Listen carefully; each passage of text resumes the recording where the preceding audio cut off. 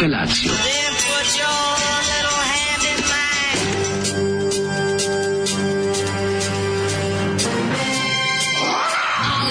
Grupa rozvojenih mladića trči po studenom vazduhu pre zore. Alarm! Ima da kane, nema problema. Svakog radnog jutra, od 7 do 10. Hajde, Geri, jako se velda! Nema da prska, nema da prska!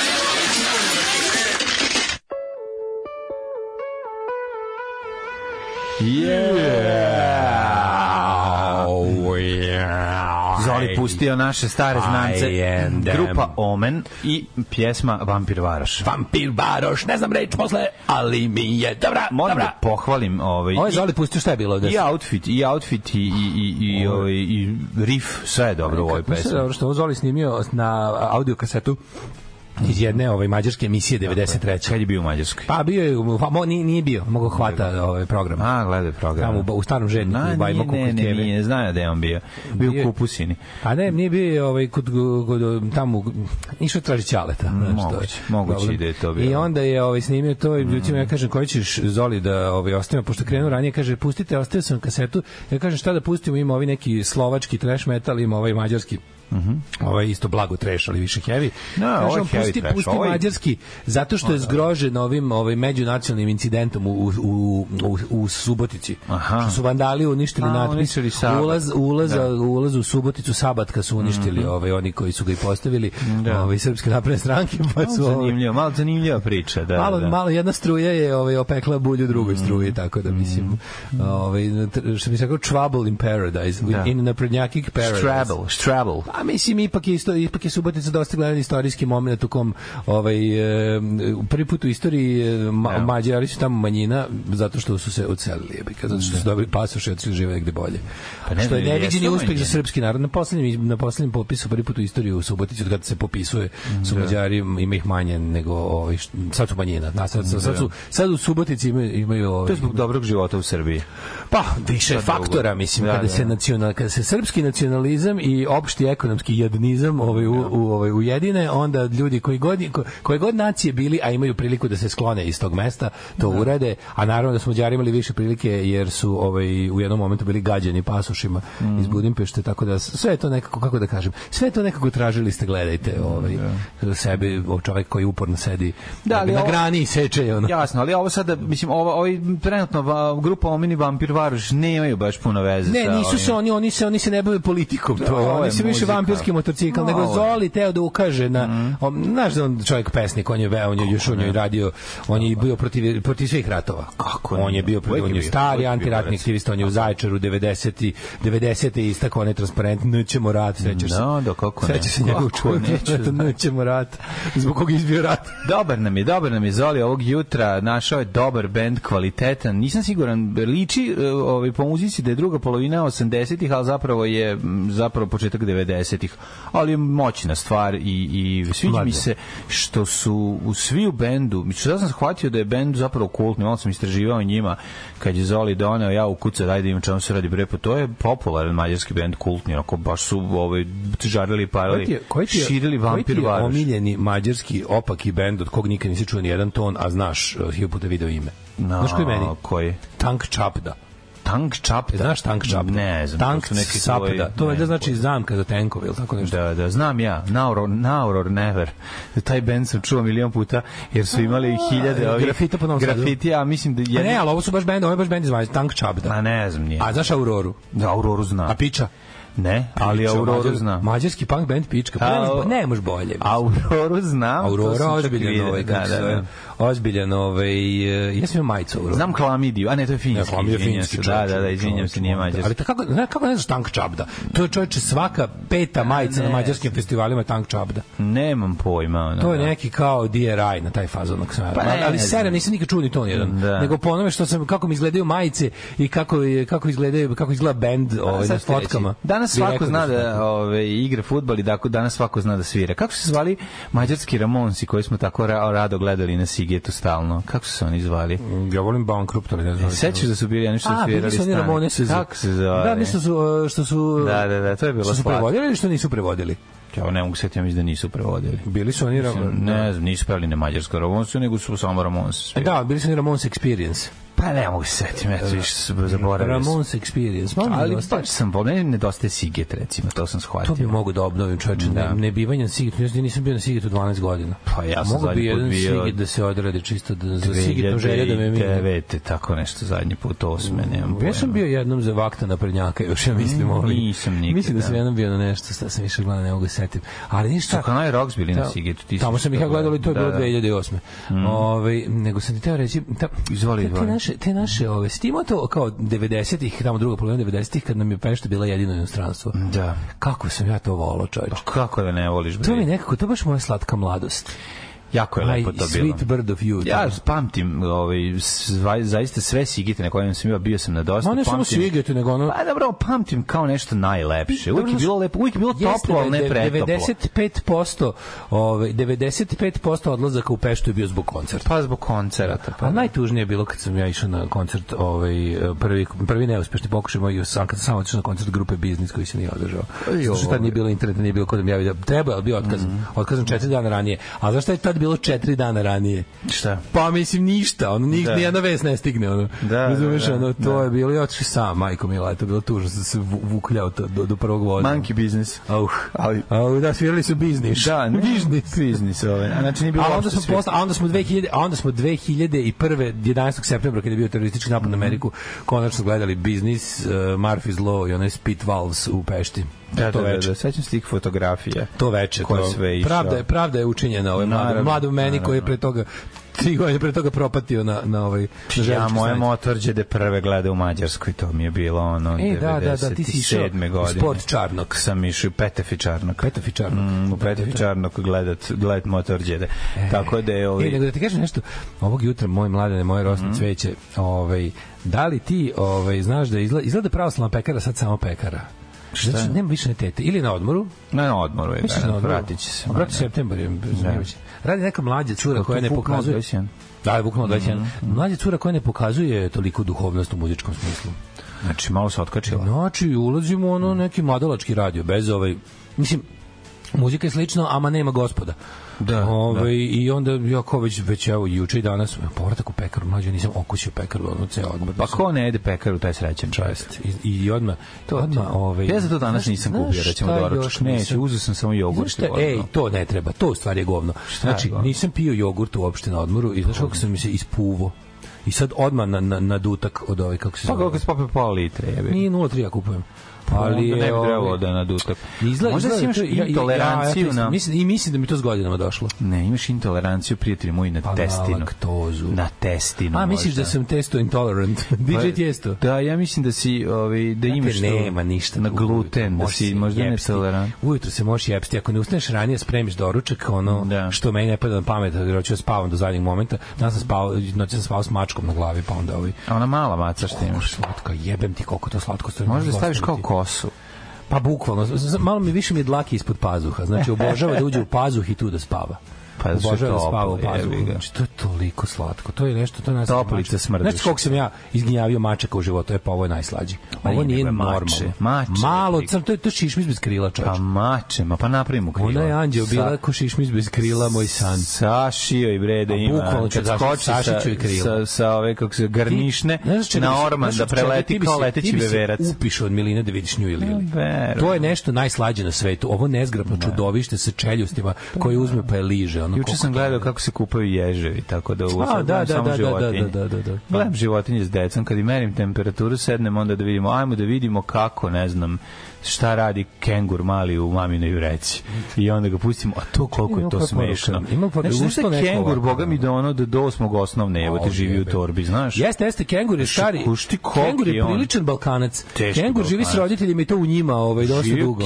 Živio Kevi, kengur je balkanski prosek čovječ, baš voli da od 40. godina ostane s roditeljima. Ko tu nožurde, glavuđa i sve, bre, znači već propušio, dimi se iz Kevine torbe i duva lepo. Nekog starog Steva Irvina sam gledao, Inside of a Kangaroo's Pouch, ono kako lepo ljigavo unutra. Kako smrdi, gospode, mogu misliti. Mogu misliti. Bukvalno ko se vraćaš u organizam. Gore nego ispod tvog pazuha mački. Ali maca prva poruka koja nam je stigla ovog jutra glasi: vaš račun za avgust iznosi 949 dinara, dobro? Jebote, da stigo. Ja sam mislio sam jedini koji je pratio. Nije sad, poskupilo je pretposle 900 dinara samo pre. Sve je poskupilo. Sad je samo, ja sećam kad smo počeli. Pretposle kad sam ja otvorio 066 442 mesečna pretplata je bila 350 dinara. Sad je 900 jebote, ubiće nas inflacija. Ja sam mislio sam jedini koji je pratio Under the Dome. Zanimljiv koncept jako, ali takav čabar finiš sezone razvukli, razvodnili, sjebali potencijal te serije. Mislim da je druga sezona nije ni bila, sve ukinuli. Dobro mi vi došli nazad, derani, dobar vam dan posle ponedeljka. Sve se vraća na svoje mesto i na Zolija se navikneš kao na neki žulj ili na analnu fizuru. Kako se zove, hemoroid čak možda. Tako, jeste. Čekaš da prođe, to je već postalo to. Radnica čini pekaru. Pojavila se neka cura zelene kose u pekari na limanu, pivariju i sluša death metal glasno. Izdržala 2 narodne posle. Joj, srećice. Sad kad radite 4 dana možete na Siget. I možete na Burning Man. A možete za godinu vam padne na pamet. Svi Burning Man što se udavio. Burning Man je poznati festival u pustinji gde je uvek žega, prašina. Ove godine Burning Man, Amazon, blato, kišurina. A na isto mesto, skroz nikad to nije bilo. Burning Man, ja mislim da u Arizoni, ne bi da lupim, ali u nekoj od tih pustinskih država SAD-a. Možda i u Kaliforniji. Da, nema globalnog zagrevanja. Nema. Ženja, pa nalazim jako paralelu između mene i kengurčeta. Ženja the kangaroo. Pa znaš da kangaroo kaže kad poraste biću ženja. Ima Kenny the kangaroo. Ja moram samo još jednom da prozovem dobrog čoveka zbog jučerašnjih komentara kako je Vibi voler riba. Mlađa za nju je Tilda Swinton Miss univerzuma, toliko je ta Fibi dobra. Koliko nervira, deluje da ima harizmu, stalka za saksije. Nije baš tako, preterujete malo za nju. Okej, nije, malo to ja sad podjebavam, pa preterujem, ali nije sad, aj se preterujete. Mislim, bolje riba. Ona je bolja riba od Tilde Swinton. Tilde Tinton. Dobro jutro. No, ne čini samo tijelo, jel tako, nju ona je valjda i napisala. Pisala je, tako, diže nam se na njenu HBO olovku kojom piše serije. Ja ne znam stvarno, mene zanima kojim je mislenim procesom taj, da li nevjerojatno nije George Lucas, nego neko tamo u Disneyu koji je sad vlasnik svega, pa Indiana Jonesa, kojim mislenim procesom neko došao, znaš šta nam treba da ona riba što je pisala u seriju, onaj ženičan grizavo i onaj sredovečni, onaj što se nije udala, znaš, onaj što je ali nije to, nije samo to ona radila. Daj njoj da popravi malo Indijanca Johnsona. Pa dobro, ali svi šta je ona radila i Bonda pre toga, pa radila je i ono. A jeste već ono. Pa da, ona je radila onog Bonda. A kog vodila, Spektra? Pa poslednjeg, da. Pa valjda, da, ja mislim da. Pa onda radila je, mislim Bonda radila onu seriju Killing Eve. Isto to je njen ceo scenarij, ja mislim. Kako je to sranje od serije. Pa da, nije baš. Ja sam stvoriš konta da ona sve što napravila sranje meni. Pa nije sve, jebote. Pa sad šta ne voliš ni... Ne, nego mi je nego sad tek sad skontam da... Ali meni je Fleabag je dobra serija. Meni je to sranje. Ali meni je ona okej. Ne znam sad objasnim zašto. Pa nije mi dobro, što da radim. A, dobro. Nije mi, bez veze mi bilo. Ali mi je ona, sad pokušavam da razmislim zašto je ona meni simpatična. Verovatno je dobro u intervjuima koje sam gledao. Ma simpa je, bre. Mislim, sigurno super, ona pametnica i sve, ali sve što je ona napravila meni je bez veze. Pa nije radila još jednu seriju koja je skroz dobra, kad oni žive u nekoj kući svi zajedno, isto je funny, samo što je sad, mislim, krenula je, što se mene tiče, mislim da malo previše žanrovski je krenulo šaranje, pa onda tu došlo do samo ću reći da je Phoebe bolja riba nek što je Fleabag serija, pa sad vidite. Under the Dome, braćo moje, imala 3 sezone, pa vi vidite. Odlično je, Fleabag je brutalno dobra serija. Mlađo genije, svaki prvi servis bolji od prethodnog. Bravo za mlade glumce. Hvala, odlični su razvalili klinci. To su oni dvoje što glume sirotinju? Da, baš su dobri. Pogledaj, odlični su. Imam simpatiju, slažemo se i sve što ide uz to, ali ona je fan grupe Butch Cassidy, prati ih po nastupima par puta i cugala s bendom. Pitanje, da li sam popušio obojici ili samo jednom iz benda? Šta mislite?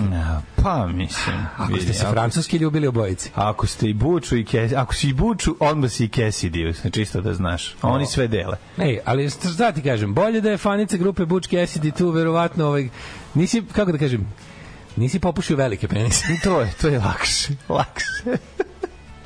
Samo ću reći Mladja Higl. Neću reći Mladja Higl, ja ću tebi zauzeti reći da izgleda maturni momak Bloomfield pronašao Instagram Hane Adrović, pa sad tamo ordinira. To pozdravljam. Sada komentari, nekad je to bilo na Ubitovu, sad su se premestili na lični Instagram Hane Adrović, gde su komentari na visini zadatka. Neko je našao fotografiju onog kretena iz Kidi, ne Kidi, kako se zove, tako zove, kako mu se zove? A pa ima. Pa nisam ga vidio do sad. Onog vređača. Vređač, da. Autoservis Kidi. Auto-otpad Kidi. Da, ima. Kako se zove. Da, on u talasima nailazi, to sam primetio. Čovjek ono kao nema ga, nikoga ne pominja, jedno bude older age, a to je inače, nije samo za njega. Jesi primetio ti čoveče da je karakteristika ovoga savremenog interneta danas, kod se svi vrte na dve, tri društvene mreže, da u talasima nailazi, znaš, kao bukvalno bude nešto nečemu se priča danima. Nešto postoje viralne, nego što postoje pa odvirale se pa se vrate, ali ništa novo ne saznamo, znaš.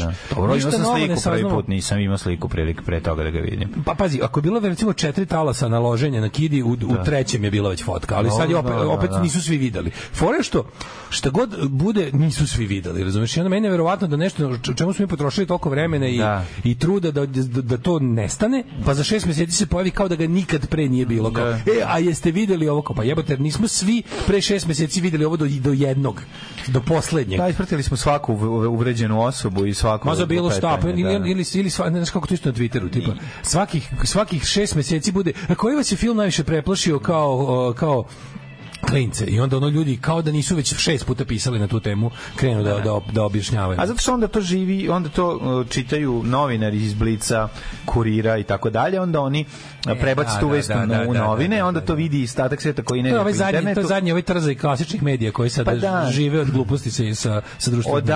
Odaberu vest koja ima najviše komentara i najklikabilnija i onda uzmu i razvlače ponovo. Ljudi moji, šta se ovo dešava? Sve što više slažem s debelim umesto sa dobrim čovekom. Sve što je rekao za Fibi potpisujem, a kad dođem u Novi Sad častim debelog picu kod Paula. A to si dobro smislio da me nikad ne častiš, vidiš, pa častim picu kod Paula. Radi Paul. Prebacio se prebacio se preko puta, preko puta, malo je redovniji sad na poslu, no. Malo je sad redovniji na poslu. Kaže, ljudi, Hana je ovo leto brutalna, ali brutalna, šta je ono, ljudi moji? Pre Fleabag pisala Crashing. Pa Crashing je okej serija. Ja to nisam gledao. A morao sam da pustim Tank Job da čujemo o čemu se radi. I to spot B Vanjok Rugva. Sisata Vilfara na početku najavljuje bend i sve je Mađarska s početka 2000-ih. Pa da. Dobro, to je dobra Mađarska.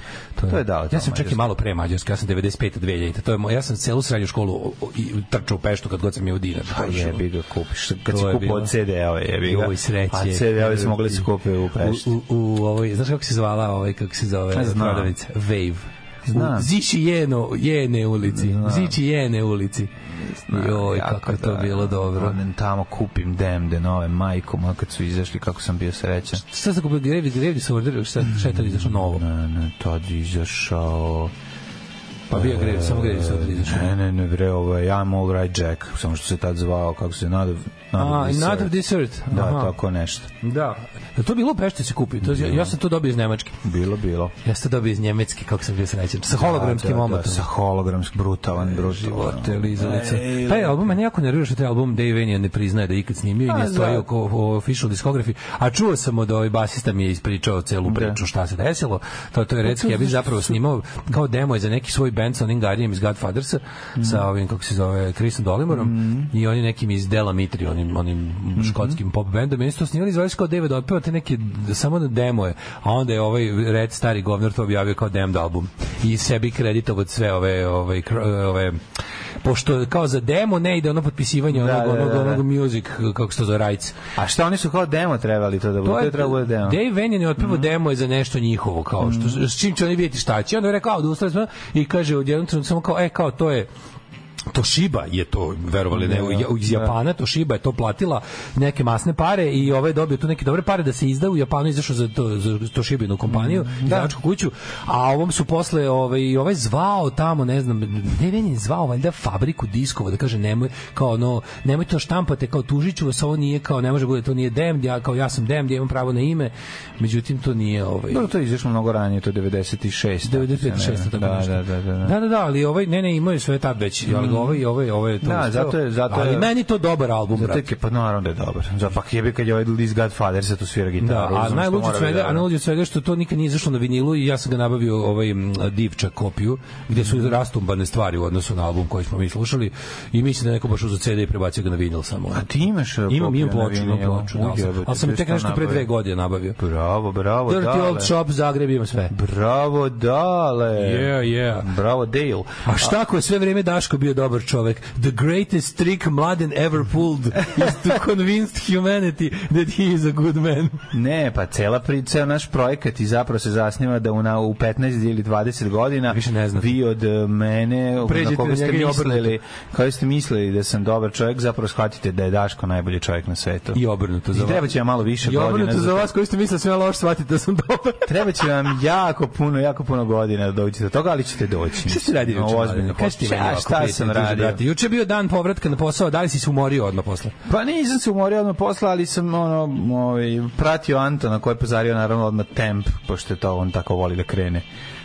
Moj mali slatki Štiglic se dobio 38 sa 5 sa sve sijevićim očima. Kako stalno imaju temperaturu? Pa nemaju stalno, jedan ima, pa kad imaš dvoje, jebi ga, jedan se razboli, dovede nese drugom.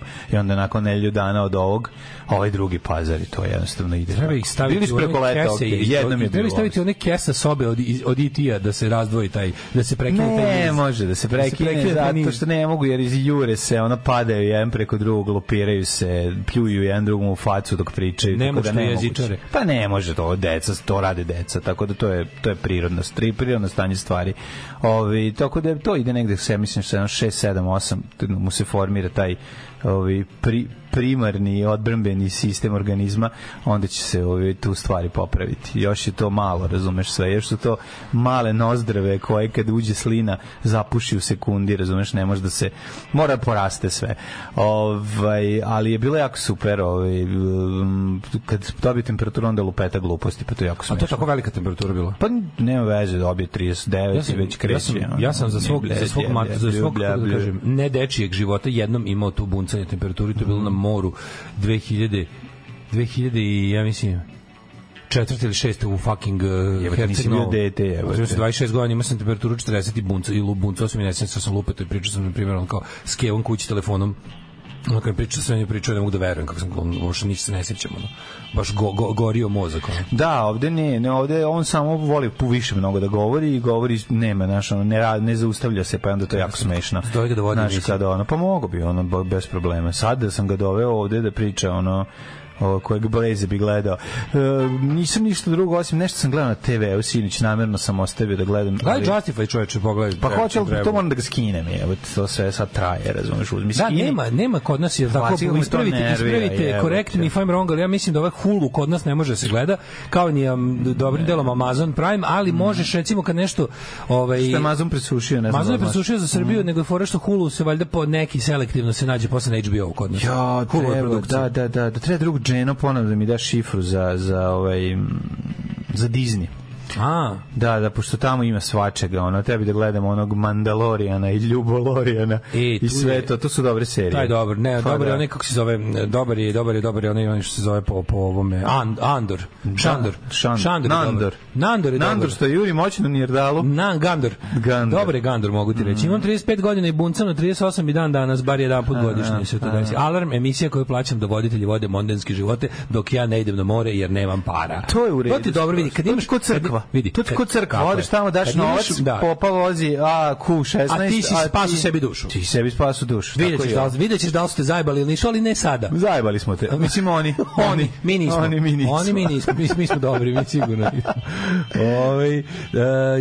Juče, kako da kažem, juče je bio dan ludosti. Da li ti znaš da u Novom Sadu postoji firma koja se bavi dopunama lazy bagova stiroporom i dostavljaju stiropor na kuću? Se zove lazy beže da te jebem. Lazy beže da te jebem.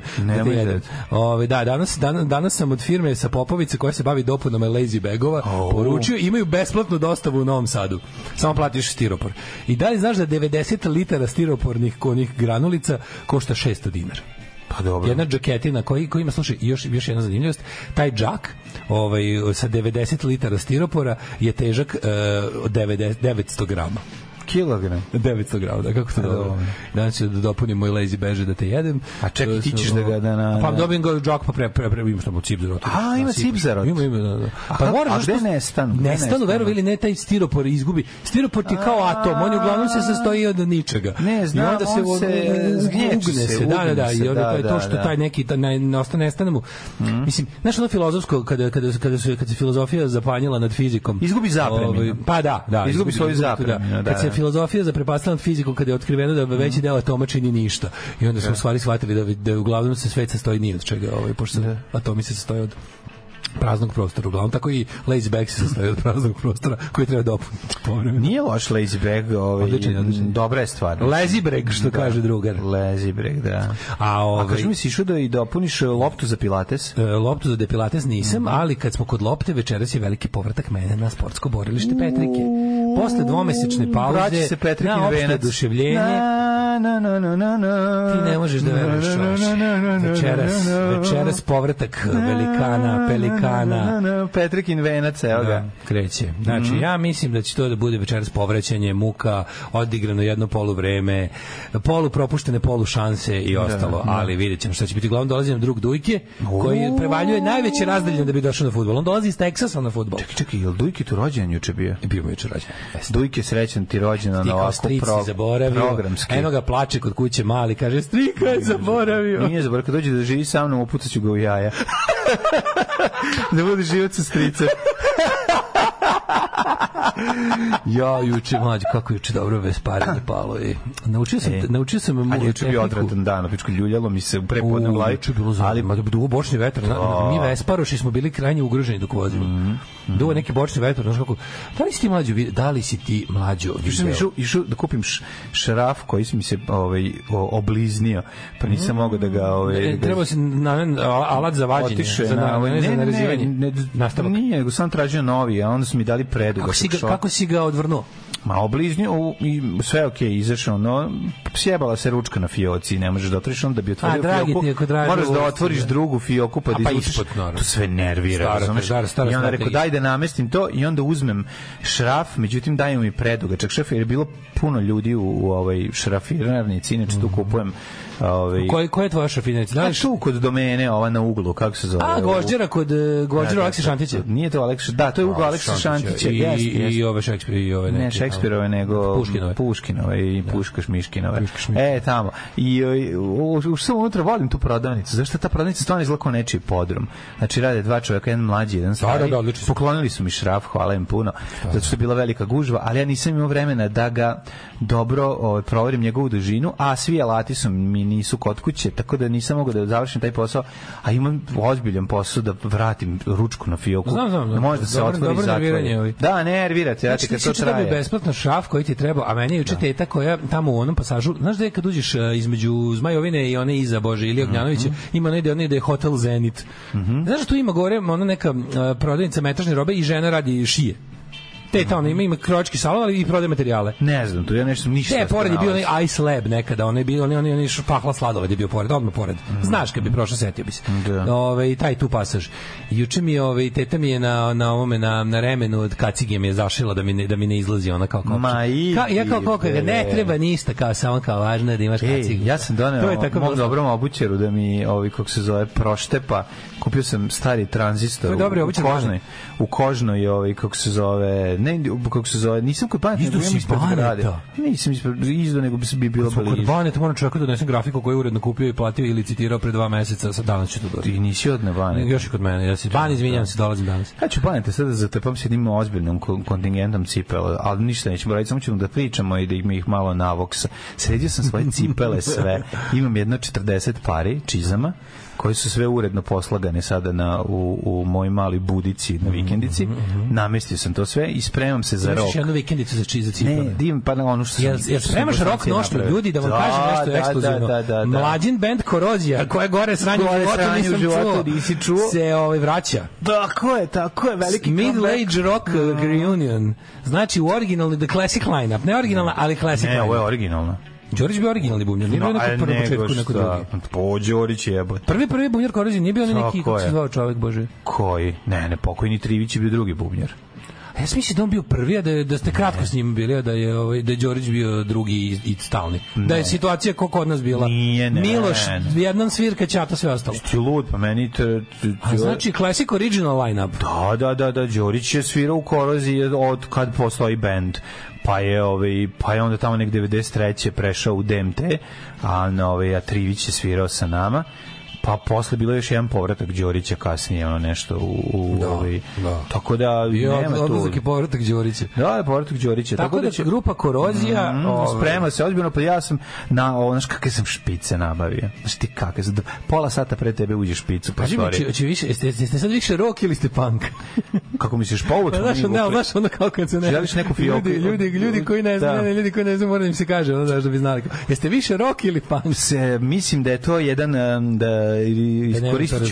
iskoristit ću reč koju je volao da koristi rock kritičar Minja Dunđerski. To je sinkretizam dve struje rock'n'rolla. Dakle, ima jedna ova struja i ova druga struja. Jedna neizmenična i ova pravoslavna. Odlično. Vidjet ćeš, biće novi album kad izađe. Znači, ima da ga hvalim na sva usta. Vežbajte, momci, samo da kažem, spremam i ja novi bend. Ajde. Tako da treba jedan double feature da padne. Baš će double fisting sa vama. Da padne jedan koncert. Znači, novi, nove mlade snage se vraćaju. Naravno. Pa mislim, moramo mi stari rockeri da naučimo malo klincima. Pokažu. Malo da biti prele festival. Da osete malo taj miris grupe Balkan. Kako izgleda kad dođu matorci i papi. Znaš, matorci koji još imamo šta da kažemo. Kad smo bili klinci, uvijek smo se na tim nekim kolektivnim svirkama, kad je izdvajali po... Ne, uvijek smo se iznenađivali i zaprepašćivali koliko recimo može da popije grupa Amailija. To je bilo ono ja mislim da su oni su po tome najpoznatiji u gradu. Pa bili su kad su svirali svoje vreme. Grupa Amailija šampioni jetre, razumeš? Pa da. Ja mislim da mi polako nećemo ti nećete biti. Pa ne možemo biti to, ali ni tvoj stari novi bend, ni moj novi bend neće biti taj što će se gurati s klincima na grupne svirke. Nije u redu da svojim slavom i rock pojavom oduzimamo njima njihov spotlight. Upravo, sve ovo što si rekao pravo. Priče ti si krenuo da pričaš, izvini. Pa kažem ti zašije ovu kako se zove. To je usput bilo ako slučajno. Vidim žena se izmeše, ovo treba da se popravi, žena ni za minutu radila. Šta treba? Ne treba ništa, samo da si ti meni živo i zdravo. Da, samo se skloni. Pozdravila te puno. Kako se zove i što juče je bio dobar dan. Good day for Vespa. Mislim da kupim sebi, hoću da metnem kumulator na Vespu da mogu da palim i na dugme. Iako je meni moje kurbla paljenje modovsko dosta cool, ali metiću i on ima unutra akumulator, a ti ga nemaš. Nisam ga nikad stavio. Ima fabrički znam da ga namešteno. nisi nikad stavio. Nisam ga nikad stavio. A želeo bi da probam. Danas ću da uzmem da probam kako radi. Imaću, zašto je što će on imati malo stalniju struju. Kako ne? Sad malo... Kaži mi koliko plaćate struju na Vespi? Da. Kao đavo. Sad struja malo... Jel je voziš u toku noći kad je jeftinija struja? Kao na popularnoj Zoljici. Sad je malo kada daš gasa, malo svetlo jače radi. Znaš, kao na tim naravno, nego šta. A kad imaš kumulator, onda je svetlo stalno i truba se čuje dobro. Sad je truba mi se čuje kod da prdimo. Sad se čuje truba, a truba će se čuti dobro. Sad mi se truba čuje truba. Vidi, nisam to znao. Pa ću danas da vidim, danas ću da turim tamo, da stavimo... Košta je akumulator za Vespu? Mislim 3.500. Ma šta ti je to? To je baš ono... Tako da je... Šta još ima dodatak kad uzmeš za Vespu? Prema ništa. Primjeru se mirišljive kuglice. Ima jelkicu, stavim se od pazuha kad vozim. Lepo mirišim. Kad mačka dođe da je bude lepše. Kada saputnica nazad me nežno obuhva. Dobro jutro, drugari. Moram nešto da vas pitam kao intelektualno gromade. Šta ja to propuštam pa ne mogu da učestvujem u kolektivnom oduševljenju Malim Sentom? Pričat ćemo o Malim Sentom kasnije, pa ćemo mi da istolkujemo celu priču, pa ti vidiš šta propuštaš. Sećate Garija na uglu u Kisičkoj što je držao seksi videoteku, sve do par godina se držao, sad je to zatvorio, ali je ostao veran industriji i na isto mesto otvorio prodavnicu All for your potency. Prijatelju, da li se sećamo? To je držao Ćale, moje drugarice iz osnovne škole. Eroteka Pink Panther. Mesto mog seksualnog izopačenja. Ja sam ovakav ludak na strani, hoću da kažem egzotični, zbog toga što sam što mi je osnovna škola bila pored eroteke Pink Panther. I kada čovek sa nežnih 13 godina uđe unutra i vidi kasetu VHS... Čito si različitih knjiga, dobrih. To je kombinacija, nije to samo drkanja i čitanja. Način na koji je taj čovek obeležavao porniće kada im nije znao naziv pravi je bio čista poezija.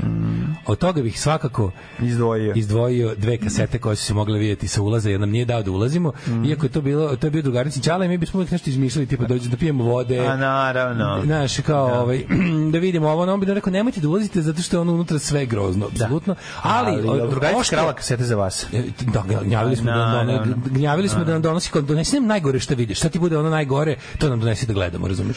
I onda, znaš, na primjer, kaseta na kojoj samo piše Magarac, konj, pas, jegulje. A nije opstanak. A to je Animal Planet, bre. Recimo. Onda tako da daš kaseta, ali najbolja kaseta je bila narandžasta etiketa. On je slagao te podžanrove.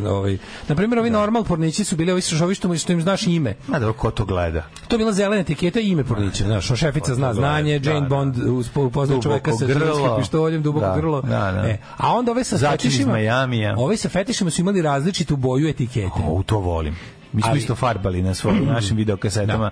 Ako je naučna fantastika, ide zelena boja, ako je akcija, crna boja, jako dobro bilo ako je komedija je bila crvena. Može. Ali najbolje, da li ste SF science fiction mislili da znači sex film? Ne, što je drugari, što je baba mog druga mislila, pa dođe u videoteku da kao snima, da ona dođe s njim da iznimi kasetu, on kaže nemoj ove police, nemoj. I pita Dragan, vlasnik videoteke, što mu nete da iznajmljuje kao naučnu fantastiku? Kaže ona, naučnu fantastistiku? A SF nije seksualni film. Dobro što baba već provalila.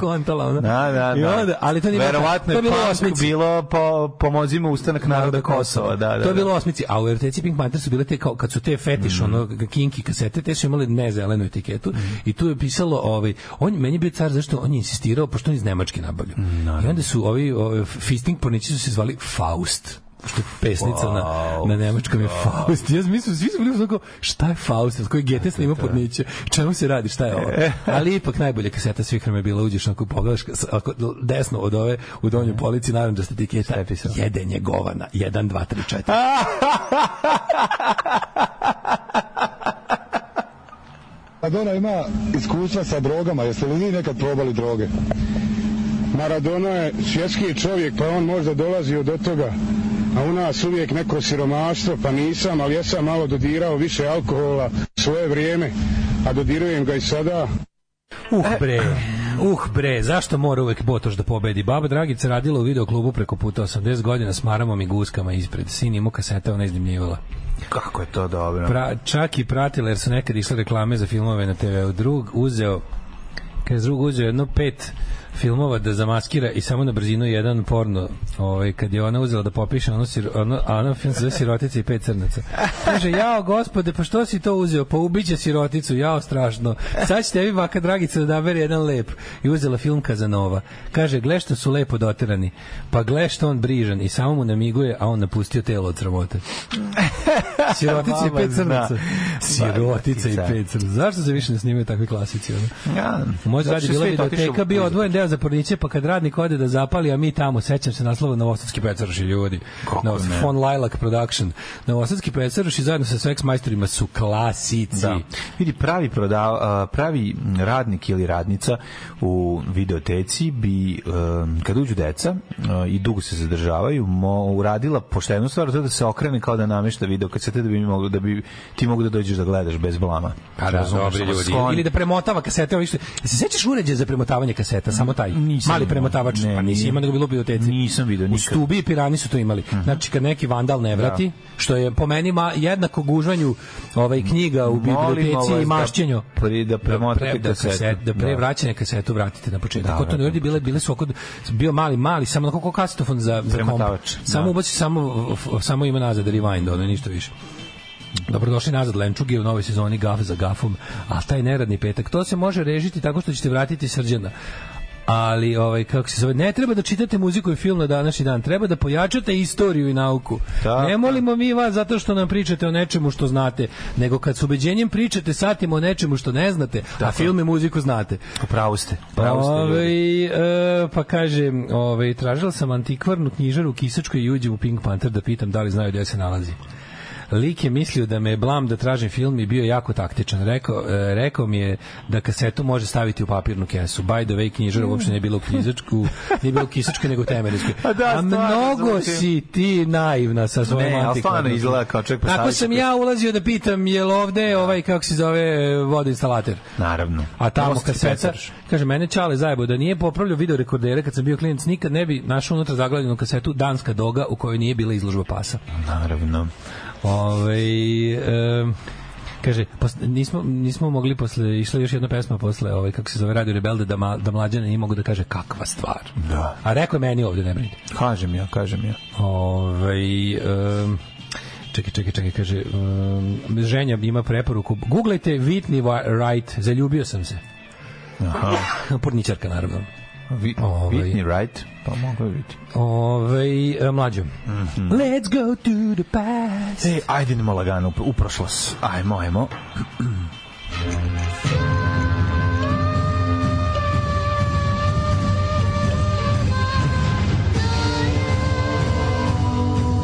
Dogodilo se na današnji dan.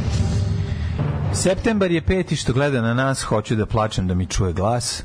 248. dan godine, do kraja godine ostalo još 117 dana. Gde? Gde? Pitanje sada.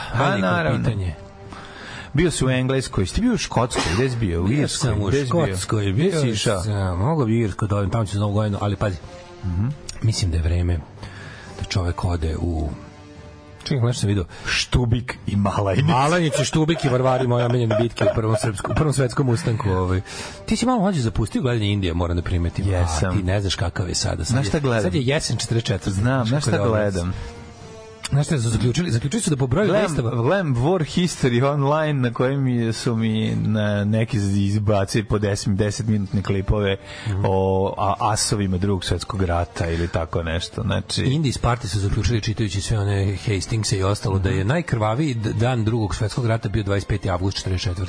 25. avgust 44. To bilo bukvalno na svakom kako se kaže theater of war, svakom ratištu je bilo po neka ofanziva, neko veliko, znači u tom danu su ti Rusi zauzeli 300 km ka zapadu, izgubili 300.000, osvojen što nagore nisu, tu su već Nemci samo gubili, osvojen je Pariz, neka ostrva tamo tamo po Pacificima, ovi se iskrcali na jug Francuske, u Italiji pomerili onu Gustav, onu gotik liniju, kod nas na Balkanu bila nekog setim koja neka ofanziva Kugelblitz ili nešto. Znači, bukvalno kao dan u kom je otprilike najviše se promenilo situacije, zauzelo terene i riknulo ljudi 25. avgust 44. u ratu. Ne mogu meni baš nešto da bi to mogla biti neka 42. godina. Nije, 42. je stalemate, to je stagnacioni rat, znači to je sve zauzeto. 42. je manje više stoji ratište, znači 44. se mrda. Pa zima 42. je već, upravo si. Mrda se mnogo više, znači. To i u mojoj glavi je 42. ponoć čovečanstva. Da, upravo si. 42. me kad hoću da kažem sebi kao zamislim novembar 42. to kao nema spasa, kao to je mrak čovečanstva. To je meni najgore vreme za biti živ, otprilike. Krenite, Mladen, ja ću vam se pridružiti kada krene popularna kultura. 1514. godine kojem počemo istorija, turski sultan Selim I ušao je u Tabriz u Persiji. Kad pričamo o Turskoj, nismo svesni zapravo koju površinu pola sveta je držala Turska imperija u svom zenitu je bila to je bio neki početak 17. veka. Da, Turska imperija koja je 6. najveća u istoriji, tako veća je bila Habsburška monarhija bila najveća. Ne, najveći kad je Britansko carstvo, mislim. A Britansko, da. Britansko, pa Rim, pa Tamerlan, ovo kako se zove mongolsko, pa onda Rim, pa onda... A znam, ali Mongoli nisu držali sve to. Oni su osvojili pa su se povukli, mislim. Da. Ali u jednom trenutku se... Turci su držali Peštu 100 godina. Ja sam kao za Mongole u trenutku jednom su imali kao carstvo Jesu, da, upravo si. Ali ipak je najveći ikad bila British Empire. Po britanskom krunom je najveći deo zemlje. A dobro, zašto su držali i brate vekovima. Da, vekovima. Zapravo oni su najveći gubitnici drugog svjetskog rata. kad znaš teritorijalno. Da, teritorijalno da. Oni su izašli mnogo manje, ali to zato što su posle tog rata, mislim, lokalni narodi tražili pravo na samoopredjeljenje. 1600. te poveljom engleske kraljice Elizabete osnovana istočna kompanija, najgovnarskija kompanija ikada na svetu, uključujući i holandsku i kakvi god drugi su bile dobre govnarske. 1774 u Filadelfiji je počelo prvi kontinentalni kongres na kojem su predstavnici 13 američkih kolonija usprotivili britanskom uticaju u Severnoj Americi, što je bio uvod u američki rat za nezavisnost u aprilu 1775. Sad me to podsjetilo na bostonsku čajanku, naravno jedno od događaja iz tog rata za nezavisnost, a onda me bosanska čajanka podsjetila na to da sam juče mlađu našao najsmešniji web shop na svetu. A to je? Zove se bacanje akumulatora u okean. Znači, throwing used car batteries in the ocean. Lik nije normalan. Lik je napravio čitav shop, saista prodaje stvari, nalepnice, majice i duksevska poljučom na temu bacajte akumulatore u okean, to je legalno. I ti ne možeš da veriš koliko je to smešno. Znaš kako je smešno. Ima slika kao, pored ne znam, ljudi to kupuju. Znaš koliko je dobro. Da ti kad ti pokažem mora biti dobro, pa verujem. Ima kao potpunjen po nonsense, mislim, kao stari Python, je, razumiješ? Da. Piše nešto cheap and legal thrills. I sad kao zašto se setio, zašto ima sliku, ne čuvan, ima neka fotka uljana platnog nekog klasičnog američkog slikara, Boston Tea Party. I on je naravno svima izbacio džakove sa ovim, stavio akumulatore. Da. I onda piše Boston Battery, Boston Car Battery Party. Tako što skine one klasike stavlja u glave životinje. Da. Nađite tog kretena throwing battery, used car batteries in the ocean i umrite od smeka. Jako smiješno kad se to, kad je neko ulje na platnu, pa ti ubaciš neki detalj. Pa to je stvarno što treba da radi, onaj Winston Smith je to radio, onaj lik što je radio za Dead Kennedys, on je kolaž radio. On je kolaž artist, mislim, to je sve u stvari krenuo, to su krenuli da rade ovi John Hertzfeld i nemački ovi ekspresionisti u vreme pojave nacizma, pa su kasnije to u vreme hipija i situacionizma ti neki umetnici uvetili zaboravljenu umjetnost kolaža i onda nastojite tako do jaja. Znaš ko je bio dobar kolažista? Grand Hart, on je. Jeste, ali to je pod uticajem Winston Smitha. Da, piče kolaže. Winston Smith i dalje, broj 80 godina i dalje radi, super je. 1864. flote Velike Britanije, Francuske i Holandije napali su Japance u Tesnacu Shimonoseki za odmazdu zbog odluke Japanaca zatvori svoje luke i istera strance. Pa onda 1939. Američka proglašena neutralnost u Drugom svetskom ratu, ali su kasnije zakonima o plati pa nosi cash and carry, zajmu i najmu, tako je pomagali oružjem savezničke snage. Naravno, zatim 60. predsjednik Konga osmenio je vođu nacionalno-slobodačkog pokreta Patrislava Mumbu. Ili ti Patrislava Mumbu, kako smo mi znali. Mladene, na današnji dan 1956. Mislim da će uvek ova muzička istorija početi s Elvisom. Ajde. Zato što on na današnji dan, slušaj, na današnji dan 56. možda. Na današnji dan 56. Elvis je svojoj majci kupio Pink Cadillac od velikih para koje je zaradio. Na današnji dan je kaže, Keva ga je malo vozila, a on je i dan danas može da se vidi u Gracelandu. Da. Onda imamo 72. Minhenski masakr, pripadnici palestinske terorističke organizacije Crni septembar tako kidnapovali su u Minhenu iz olimpijskog sela su kidnapovali 11 izraelskih sportista i pobili ih na aerodromu u 24-časovnoj pucanju. Slušaj, ovo nisam znao dobro govnarstvo. Animals 64. su izdali House of the Rising Sun. I slušaj, ovo nisam znao. Na originalnom presingu ploče singla piše, pošto znaš da nekad je bilo obavezno, i dalje, ja volim i dalje kad ima, ali nekad je bilo obavezno da stoji trajanje pesme. I to radio stanica bilo jako bitno, pa je onda kompanija mudro napisala da kako se zove, pošto pesma traje 4:04, oni su na svim pločama odštampali da traje 3 minuta da bi radio stanici rađe puštali. Pa ovo je dobar govnarluk, mogu ti reći. Sjajno. Sonny i Cher prvi put se pojavili u UK u juče pomenutom 100 Club u Londonu 65. nastupili. Sonny i Cher, Get Off My Cloud izdali ovi kako se zove. Koliko Cher ima godine od 90? Pa ne, bio manje. Te nema je. 1966. je John Lennon svoju prvu filmsku ulogu Private Grip vid u filmu How I Won the War. Ja to ni ne znam, ti pravo kažem. Ne znam da je bilo to, da su ovi. Mene kad sam bio klinac jako nervirao onaj film Beatlesima kada oni prsten magični nestaje, ono sve to mene jako kad sam bio klinac. Sa Magical Mystery Tour, to meni to isto jako njihova ta mistična luda faza mi tako išla na živce, ono. Nerviralo me, da. Njihova hippie indijska faza i dalje ja to mrzim. Znači, ono kao, ali i ako mogu da biram, ja više volim rani Beatles od kasnijih Beatlesa, mada sam shvatio veličinu ovog kasnije, ali više volim 62. Brat, to je sve i dalje u 10 godina. A znam, kažem, ali više dalje volim Beatlesa iz 62. A naravno da više volim Beatlese kada ono nemaju brčine i kosijane, a brate, kad su imali brčine i kosijane, ne da su ga pržili. Jesu, apsolutno. Kad sam bio klinac nisam kapirao. Kad su imali brčine i kosijane, onda su napravili sve ostale, kako se zove, muzičke pravce koji su kasnije nastavili. Da. Na današnji dan su Beatlesi snimili I Am the Walrus 16 ovih, kako se zove, 16. puta su snimili tu stvar. 1968. Doors je prvi put došli u UK i nastupili na Top of the Pops. Znaš da je ono stalno bio okrenut leđima? Nešto kad je peo. Da, to je bila neka fora, ali to tu bilo? Pa ne, nego ono kad je bio mlad, dok je ranije pevao, kad je počinjao, baš je bio ono kao, imao je fazon taj da bude okrenut leđima. Da mu ne vide pločice koje ima jako dobre, pa da se još više prime. Da se još više... Kakav je to frajer bio, majko moja, u kožnim hlačima. Janis Joplin današnji dan počeo... Pa da kožne hlače pojačaju frajerizam, to samo da znaš. Ako ima šta da pojačaju. Ne pojačavaju frajerizam, prijatelju moji. To što u izlogu Znam da su Janis Joplin i Chris Christopherson bili u šemi. Da, nisam znao. Ja to nisam znao. Ma da, Chris Christopherson mazano Janis Joplin. Snimila, pa dobro, ali sam znao da je original Chris Christopherson, Me and Bobby McGee, koji ona na današnji dan snimila, i takođe, kako se zove, pesmu koju je posle Otis Redding, kako se zove, to ne posle, to je zapravo pre, Sitting on the Dock of the Bay. Da, Sitting on the Cock of the Gay. To je, Louis C.K. smatra da je to najsmešniji fazon koji je čuo u životu. Hvala Louis, šta da kažem. Čovjek je nestano nekad smisli nešto smešno.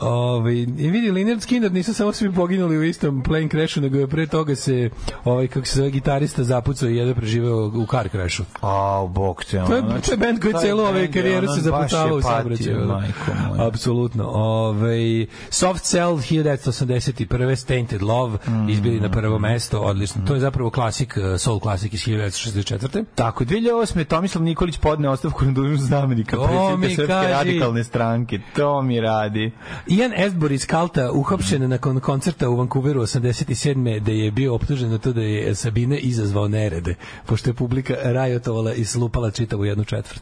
Gde su takvi koncerti? Gde je to? To ti meni kaži. Baba Astbury sad koliko može da napravi. Si čuo da su se Astbury i ovaj drugi, kako se zove? Svirali su bre na onom, kako se Arsenal Festival. Dobro, manje više, nego sad su imaju super rasprodatu UK turneju od 10 dates. Revampovali su svoj prvi band Southern Death Cult. I sad nastup sa njima da imaju sliku. Southern Death Cult je ima ploču, Ima Southern Death Cult ploču.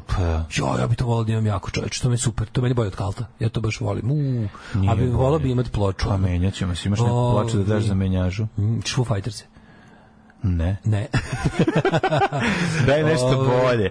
Imam čokoladu, hoćeš da ti dam govno, ono. Pa nije baš tako. Nije, ali daj nešto bolje. Dobro, Foo Fighters duple. Boli me. Dupli su Foo Fightersi.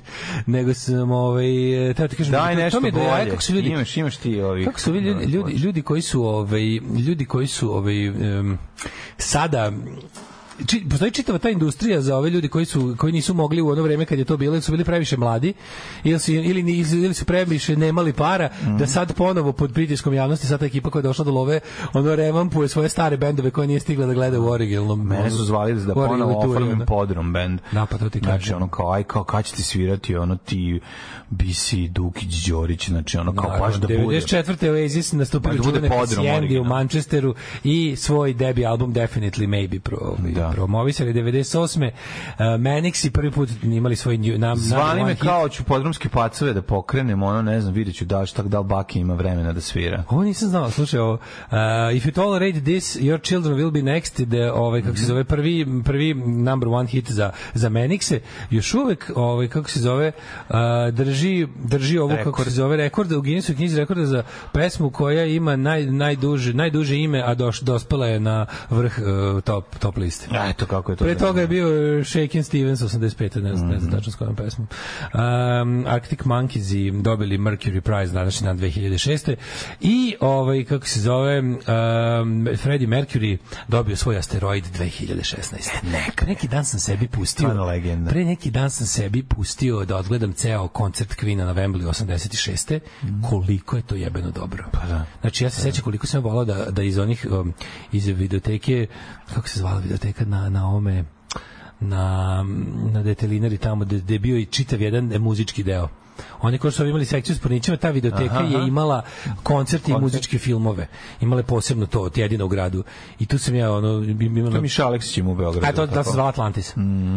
I oni su onda imali na trećem kanalu emisija zvala Love You Live. Love You Live, da. I sve emisije, svi koncerti su bili iz videoteke Atlantis. Bio kontakt dole. Kako ne? Ja sam zvao jednom. Mi smo odatle Final Damnation iznajmili. Jeste, ja sam odatle isto neke kasete. Slao sam kasete tamo da mi snime, da isto. Mislim da sam ja i TDMD isto odatle snimio.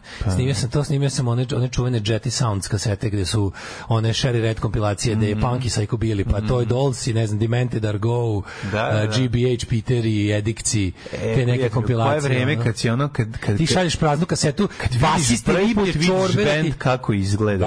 Da. Prvi put vidiš bend. Šalješ odavde, jebi ga na poštu, video kasetu, basisti riblje čorbe da ti snimi opskurni punk na šestu generaciju snimaka. Pa ti vidi, prijatelji moji. Dosta ste se nakeljali ti vaših diplomatskih nota, a sada, Boga mu, da mi grunemo po našim notama. Alarm od 7 do 10. I slušali ste Iggy Popa i Strung Out Johnny. A sad Dasko i Mladja. Ja ne mogu umiram od smeha. Krža koji je bio karatista izgledao kao Radovan III je držao borilačke filmove, Cimbalo je držao u domaće, a u rock klubu Twins je do 4 popodne bio video kluba posle kafić. Pa ne mogu koliko slatko buduću. Samo da kažem da ta Whitney ništa posebno kod je Phoebe sestra. Moj tast je imao videoteku, dolazi neki ljubazni lik da lično prodaje svoj pornić, šumadijsko razvaljivanje. Au, gospod. Kako više to ne postoji? I internet je proklet bio. Zašto sad na internetu ima 156.000 šumadijskih razvaljivanja, a nema više te interakcije da čovjek dođe izvedi iz svog umazanog kišnog kaputa svoj uradak. A zato što Željko Mitrović pusti čoveka koji ima ozbiljno umetenog u razvoju koji prosi devojku tako što pali vatromet u toku dana. Jednostavno ne možeš, kako ti kažem, neke stvari postaju, znaš kenjanje 1, 2, 3, 4, je govana 1, 2, 3, 4, 5, 6 mi je manje strašno nego da gledam ovo, razumiješ, ovo mi je strašno. Pa ja ti kažeš, gadnosti kao takve, znači gadnosti u tom nekom smislu. Promijenilo se ono šta je grozno. Nikad meni gadnost kao gadnost, ni problem je ta moralni gadiluk, razumiješ, kada on 100% smo to raspravili, kao, za koje pare bi uradio nešto kao što ljudi smatraju odvratnim u tom nekom klasičnom smislu, za svake pare, znači postoji stvar za koju bi uradio bilo što, ali ne bi se učlanio u SNS. To je manje odvrtno nego pojesti kašiku govana Veljilića. Kašiku govana Veljilića bi pojeo za 1.000.000 evra. A ne bi se nikad učlanio u SNS. To je kao, a danas je doba ovog drugog, razumiješ? Te vrste odvratnosti. Da. Britanci najveće carstvo, pa onda Mongoli, pa Aleksandar Veliki. Kaže, Britanci šupci od 193 države članice UN, Britanci invaded or been in conflict with 171 komada. Teže naći državu koju nisu napali nego detaljno 4 lista. A Rimsko carstvo zapravo nije ni u top 10, pa vi vidite. Kad sam radila u videoteci, jedna koleginica je radila do 8. meseca trudnoće, pa su mi se žalili likovi da ih je blam da od nje traže porniće. Ja rekao, što pa njoj se jedino sigurno vidi da ima nekog pojma o seksu. Da se vrati vreme kad su se ulošci pakovali u trgovački papir, kako bre iznajmljivanje pornića u video klubu. Otac mog drugara kafanski harmonikaš je u vreme pre video kaseta prodavao seksi filmove na 8 mm traci. Raširili bismo kockasti stolnjak na zid u Pujini i znate već. Sećam se nije baš sve videlo kako treba, pa smo raspravljali da li je lizač lik u bundi ili medved. To su prvi pornici sa životinjama, nije se znalo dalje bunda ili čovjek. Ili samo čovjek koji je Od Beatlesa najviše volim fazu u kojoj oko on nervira Chucka Berrya. Da vam kaže, jedna mala Courtney Hedwin, naslednica Janis Joplin se zove, to je za vas što volite joplizam. Odlična je ova muzička istorija. Bolje da se to sluša nego ovo izmišljeni od strane nemačkih historičara na Berlinskom kongresu nametnuta istorija. Znaš da ima ta teorija sada? Čio, kako je dobro. Pa da. Da li će se današnja emisija zvati Jedini govane 1, 2, 3, 4? A ne tiće. Prijatelji, druži, brate. To je bila Veronika Mozer, verovatno. Bilo je razno, ali ona je pobednica. Pa dobro, ona je žanr. Ona je pobednikinja, što bi se reklo. Imaš li rođene smrtodane? Imam, kako ne. Daj nam malo, prijatelji, druži, brate. Čuj, da li imam? Da, mene pitaš da li imam rođene. Ti sam da im šta se prodaje po Švedskoj za jeftine pare. Nim čime ću da gnjavim. Ti svako Veronika Mozer, ja čitam Elliot Mazer, producent Nila Younga, rođen današnji dan. 1568.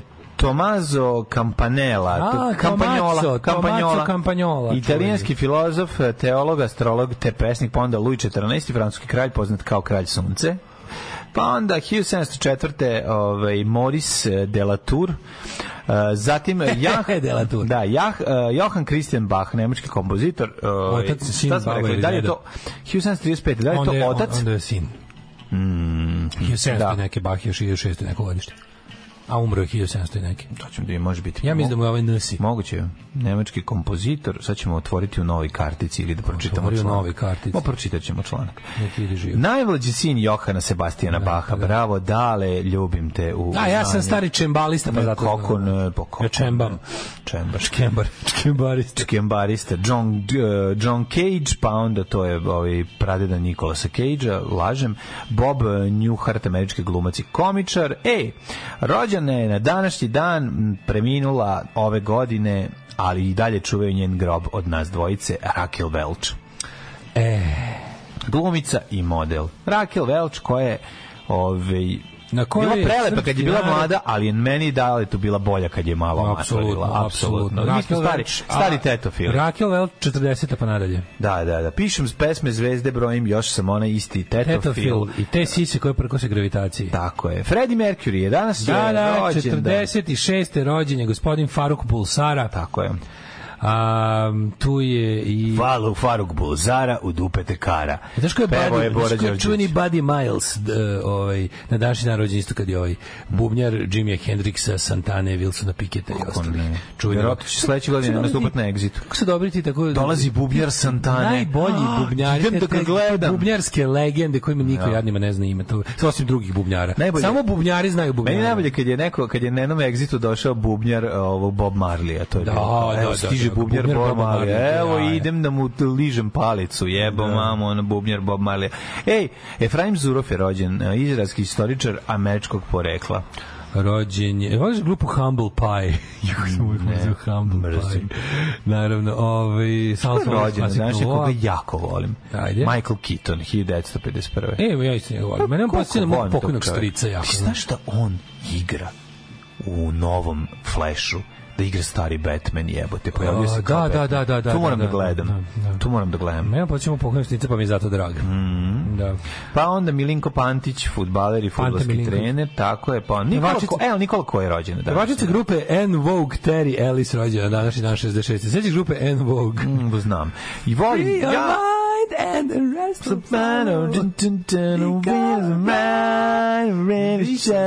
znam, evo, pevam ti ono pravo, kako sam pravi kao klinac. Rođen Nikola koji je odličan glumac. Znači, volim apsolutno i sjajan čovjek. Čovjek koji je premostio ono The Greatest Generation sa ovom mlađom. Da imamo nešto dobro u prelaznom periodu, pošto sad slabo imamo. Tako, gde je slabo? Jesi gledao novi prvi servis? Gledao je nove generacije. Odakle su ti glumci? Iz pozorišta mladih? Ne, ma kako? Ko su oni? Prijatelji, to su deca. Kako deca? Boris ima 14 godina. Stvarno, klinac ima 14 godina. Tako je, sad završio 8. Taj klinac ima 14 godina. Završio 8. Šta jede? Zato ima 22, ono. Poraste. Rasti. Čekaj bre, jebote. Šta? A Mija ima 17, sad će 18. Da. Dobro, ne izgleda tako. Ona izgleda svoje godište. Ovo je malo 14 godina. Da. Oni na foci, oni... Da, njih dvoje na foci. Pa pogledaj, vidi se da je mlađi, ali kako se zove, ali da, visok je momak. Pa, što bi se rekao, Patanak. Visok momak Patanak, izgubio opanak. Klasičan Patanak. Odlični su klinci, razvalili su i Boris i Mija su bili na visini zadatka pogleda. A gde si ih našao? To su nove generacije. Pa ja pronalazim, ja sam čovjek koji vodi nove generacije. Znam da to je što radiš vjerojatno ilegalno, ali reci meni. Nije ilegalno. Zvao sam roditelje, nije ilegalno. Dobro. Znači, zvao roditelje i jednog i drugog. 14 godina, to ti samo u Nigeriji legalno. Prijatelju moj, ja sam čovjek koji spaja generacije. Znači, o tome se radi. Pronalazim talente u svim generacijama. Ti si Spojan Savić. I spajam. Tako da, kako nije imao vremena, neka pogleda da vidi šta su nove generacije glumaca. Odlični su bili. Biće od njih nešto. To je važno. A jako su mladi. Ko nas je napustio, Mladene? Napustili su nas August Comte. Čovjek koji je izmislio izraz sociologija. Pa onda Major Mihajlo Ilić, ratnik, pisac, naučnik, prevodilac, poginuo je u borbama na Javoru kod Ivanjice u Prvom srpsko-turskom ratu. Pa onda Jovan Ristić, pa majka Tereza Kisovija nas je napustila. Da. Majka Tereza, 1997. misionarka, koja je život posvetila siromašnim i bolesnim ljudima i da oni tako i ostanu. I da tako i veliki prijatelj siromaštva. Veliki prijatelj siromaštva. Majka Tereza je jedan od bogami najgorih ljudi u istoriji koji se smatra najboljim. To je jedna od stvari koja me izluđuje, ali izluđuje me. Ona je istovremeno i majka hrabrost. Da, bukvalno. To da se ta pokvarena veštica smatra humanitarkom, to mi je jezivo. Ko je redar? Ja sam. Dragana, jesi spremila slajdove? Ja sam profesor. Dobro. Navucite zavese. Steva Jovanović. Da, kakav je Stevan Jovanović, majko moja. Steve Jones, legenda. Kako je dobar kad ode iz svog nerodnog Los Angelesa u kom sad živi, gde živi već Bratom tamo živi 40 godina. 40 godina živi, naravno. On je čovjek bio na Pistols turneji i rekao, ovde ću da živim. A kad ode jednom godišnje, kod svog najboljeg druga Paula Cooka, koji čovjek koji ima Paula Cooka, ode u London nazad. Super mi što slika stalno skače na Instagram te svoje gluposti što radi u Londonu. On se ponaša u Londonu isto kao ja, istim stvarima se oduševljava. Ide na indijske hrane, samo gleda da će sada jede, ide gleda ploče i ne znam, ono kao tako. I jedno što ide ko bleca po on navija za Chelsea, ide na utakmice sve. Da. Dobro, ko voli Partizan, ko voli Chelsea, mislim, znaš. Naravno, pa da. Sjetio sam se kad je, da li se sjećaš da je jedno vreme, krajem 80-ih i početka 90-ih, to kao PFC Chelsea bilo. I po gradu su svi grobari pisali Chelsea. Da, pa ja zato znam. Ja znam zbog benda. Ja Chelsea znam zbog benda. Ja sam prvo bio grafite, pa onda bend. Ja sam prvo bend. Pa onda sam imao onu kompilaciju, punk kompilaciju. Right to Work. Tako, Right to Work je tamo, da. Pa jedino tu znamo Chelsea. Tu svira Billy Idol, kako se zove. A najbolje je što je na mom zidu velikim bilo, kako se zvali, nije Kuvar, mi smo imali ekipa Kuvar je bio jedan kako ne znam ja njega, Kuvar? Pa kako ne znam da li može jači nadim oko toga? Pa da, znam ja to tu kad se nije Kuvar, ko se potpisao neki, jebem li ga, uglavnom on je sve Žorževi drugari, naravno. On je napisao velikim na onom delu, svi su šarali na istom zidu, a on se izdvojio da počne novi zid i napisao PFC Chelesa. Skelesa. Dobro omašio je. Skelesa sam zapamtio. Pa dobro, suicidal tendences. Tako je, descendentens. Čekajmo drugovi, jel pa već povratnički hurdy-gurdy men da rasterate kolebljive koji ne podržavaju neradni petak. Biće polako. Ajmo da promenimo kontinent danas u dnevno političkom satu, malo da se obratimo pažnju na vojni puč u Gabonu. Tamo je toliko vojno pučovalo, nešto šta kao Rusija loži ove neke generale po ovim... Rusija pravi novi front. Rusija pravi novi front u Africi. Da, loži generale da svrgavaju civilne vlasti. A Rusija im valja oružje, je li tako? Pa naravno. Divno, vidio sam neko jezivo. Moram reći, ne razlikuju se to puno od onog što radi Amerika. Isto, mislim, barem na tim frontovima. Ne znam koliko je Amerika u Africi vršljala. Amerika, čini mi se da uvek Afrika bila... Svi su u Africi. Meni je Afrika uvek bila evropsko igralište za skarnavuk. Svi su u Africi, bre. Amerika mi nekako više vršljala po Aziji. To mi je bilo... Pa da Rusi kad rade, uvek rade najgroznije. Tako da to, naš, kao to zna. Način na koji se to radi. Ljudima objašnjavam kao ako neko mora da te jebe, proksi ratovi koji su se vodili. Ako neko mora da te jebe, nemoj da staneš u red da jebu Rusi. Tako je. Mislim, to je to kao. Apsolutno se slažem. Ako moraš, ako ne postoji scenarij u kom nisi jeban, nemoj bar stati u red da jebu Rusi. Mislim, znaš, teško pukovnika na pučna. Ne bi me čudilo da ono tamo Britanci već ne kopaju dijamante ili nešto, razumeš? Amerika bi nekako bila, znaš, kao Bliski istok plus Azija. Pa jest. Evropa mi je bilo maltretiranje Afrike, to mi je bila nekako evropska stvar uvijek. Pa mislim, Evropa se najviše trudi kroz vekove da u Africi bude tako kao što je u Africi sada. Ceo život slušam trash metal, za lebac popravljam štamparske mašine za proizvodnju ambalaže. Vratim se kući sa šljake, žena mi kaže mirišeš na metal. A ja onda veći frajer od Charlesa Bronsona i Clinta isto da zajedno, a izgledam otprilike kao Danny DeVito. Ne, ti si apsolutni kralj. Ljudi, znači, tako se ljudi, za vikend u Kikindi bez veze povodom svira Đorđe David featuring Ivana Negotin i još neki no-name Makedonci. Ćera koja ide u treći muzički generalno se loži na sve svirke i zapela da idemo. Otišli smo, ja sam to veče se obesio na kotarku. Javljam se iz pakla gde mi na ribit puštaju, dolazim za 5 minuta. Pa da, znaš šta je nevjerovatno? Ti bendovi, ono su budžetski sisači, mislim, znaš, ono, kad se desi nešto, Dani ludaje u Kikindi, oni će, znači, nas ko će doći. Ali petam sad, pa nisam rekao su Dani ludaje, mislio sam festival, ono, Štrudlijada u Novom Miloševu, sad je Đorđe David, ono, budžetska stavka, jednostavno, druga, taj čovjek drugačije, ne može da proda pola karte. Slušaj, dok ste... On ne dolazi na svoje koncerte. Dok ste bili na odmoru, Selaković, dežurni nosač venaca i puštač suza za izgubljenom bitkom je prekrstio srpski rat u Javorski rat, dok ste, da znate čisto, da kad budete vidjeli Javorski rat, ne, mora da se doda, mora da se smisli, ono, znači, i naravno, naši izbacuju se datumi koji nisu ono crvena slova. Da, to da od Nemaca nametnuta istorija sad postalo mainstream u srbolupetanju. Mi uopšte nismo Slovenija, oni su došli, a Srbi su tu bili od uvek. Ovo je ostalo nemačka nametnuta istorija.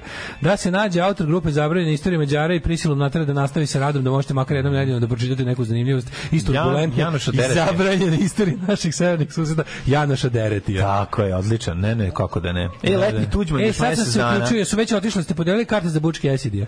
Oni dalje ne mogu, oni dalje žale za tragedijom koja je pogodila njihovu prodaju kartu. Da, velika tragedija. To je jedan od mojih boljih govnarluka na koji sam strašno ponosan. Ja kao ne muzičar i ne bubnjar bi išao da gledam bubnjara Blondjice Klema Burka. Najbolji bubnjar. Ako mene pitaš kog bi izdvojio posle Bill Stevensona koji mi je najdraži, ali ipak kažem da je Clem Burke verovatno najtehnički i najinteresantniji za gledanje. Definitivno. Predivan je čovjek. Bloody hell. Kaže, igramo sa Litvanijom košarka četvrtfinalu u 10:45. Imate neku prognozu ili prvi put čujete za ovo? Pa ja imam jedno i drugo. I prvi put čujem za to, ali imam i prognozu. Šta je? Mislim, zašto bi to činjenica da ja prvi put čujem sad za ovog trenutka me sprečilo da imam prognozu? Kad sam ušao u taksi, Litvanija razbiće nas. Kad sam išao u taksi negde i krenuo u Strasmajeru. Još uvijek igra Karnišovas. Igra, kako ne. Karnišovas i Sabonis. Kako se zove, magarac koji jede kako se krastavce. To je Kadišon. Pa kažem ti, isto znaš o njemu kao i o Karnišovas. Nije bio Karnišovas taj dobro igra, i bio Sabonis. Sabonis, kako ne. Sabonis, za kog se meni... A Danilović zakucao preko Sabonisa. Čekaj, da čuješ mene mentola. Ja u fazonu kao... Brate. Čujem stalno, nešto radim u sobi, čujemo i kao u drugoj sobi. Sabonis, ja kao gledam kako se zove, odim nešto do WC-a, bacim pogled na TV, vidim oni u zelenim dresovima, to čekao, što Grci imaju zelene dresove? Što mi se Sabonis Grka? Pa dobro zvučiti, da li nije? Da, pa nije.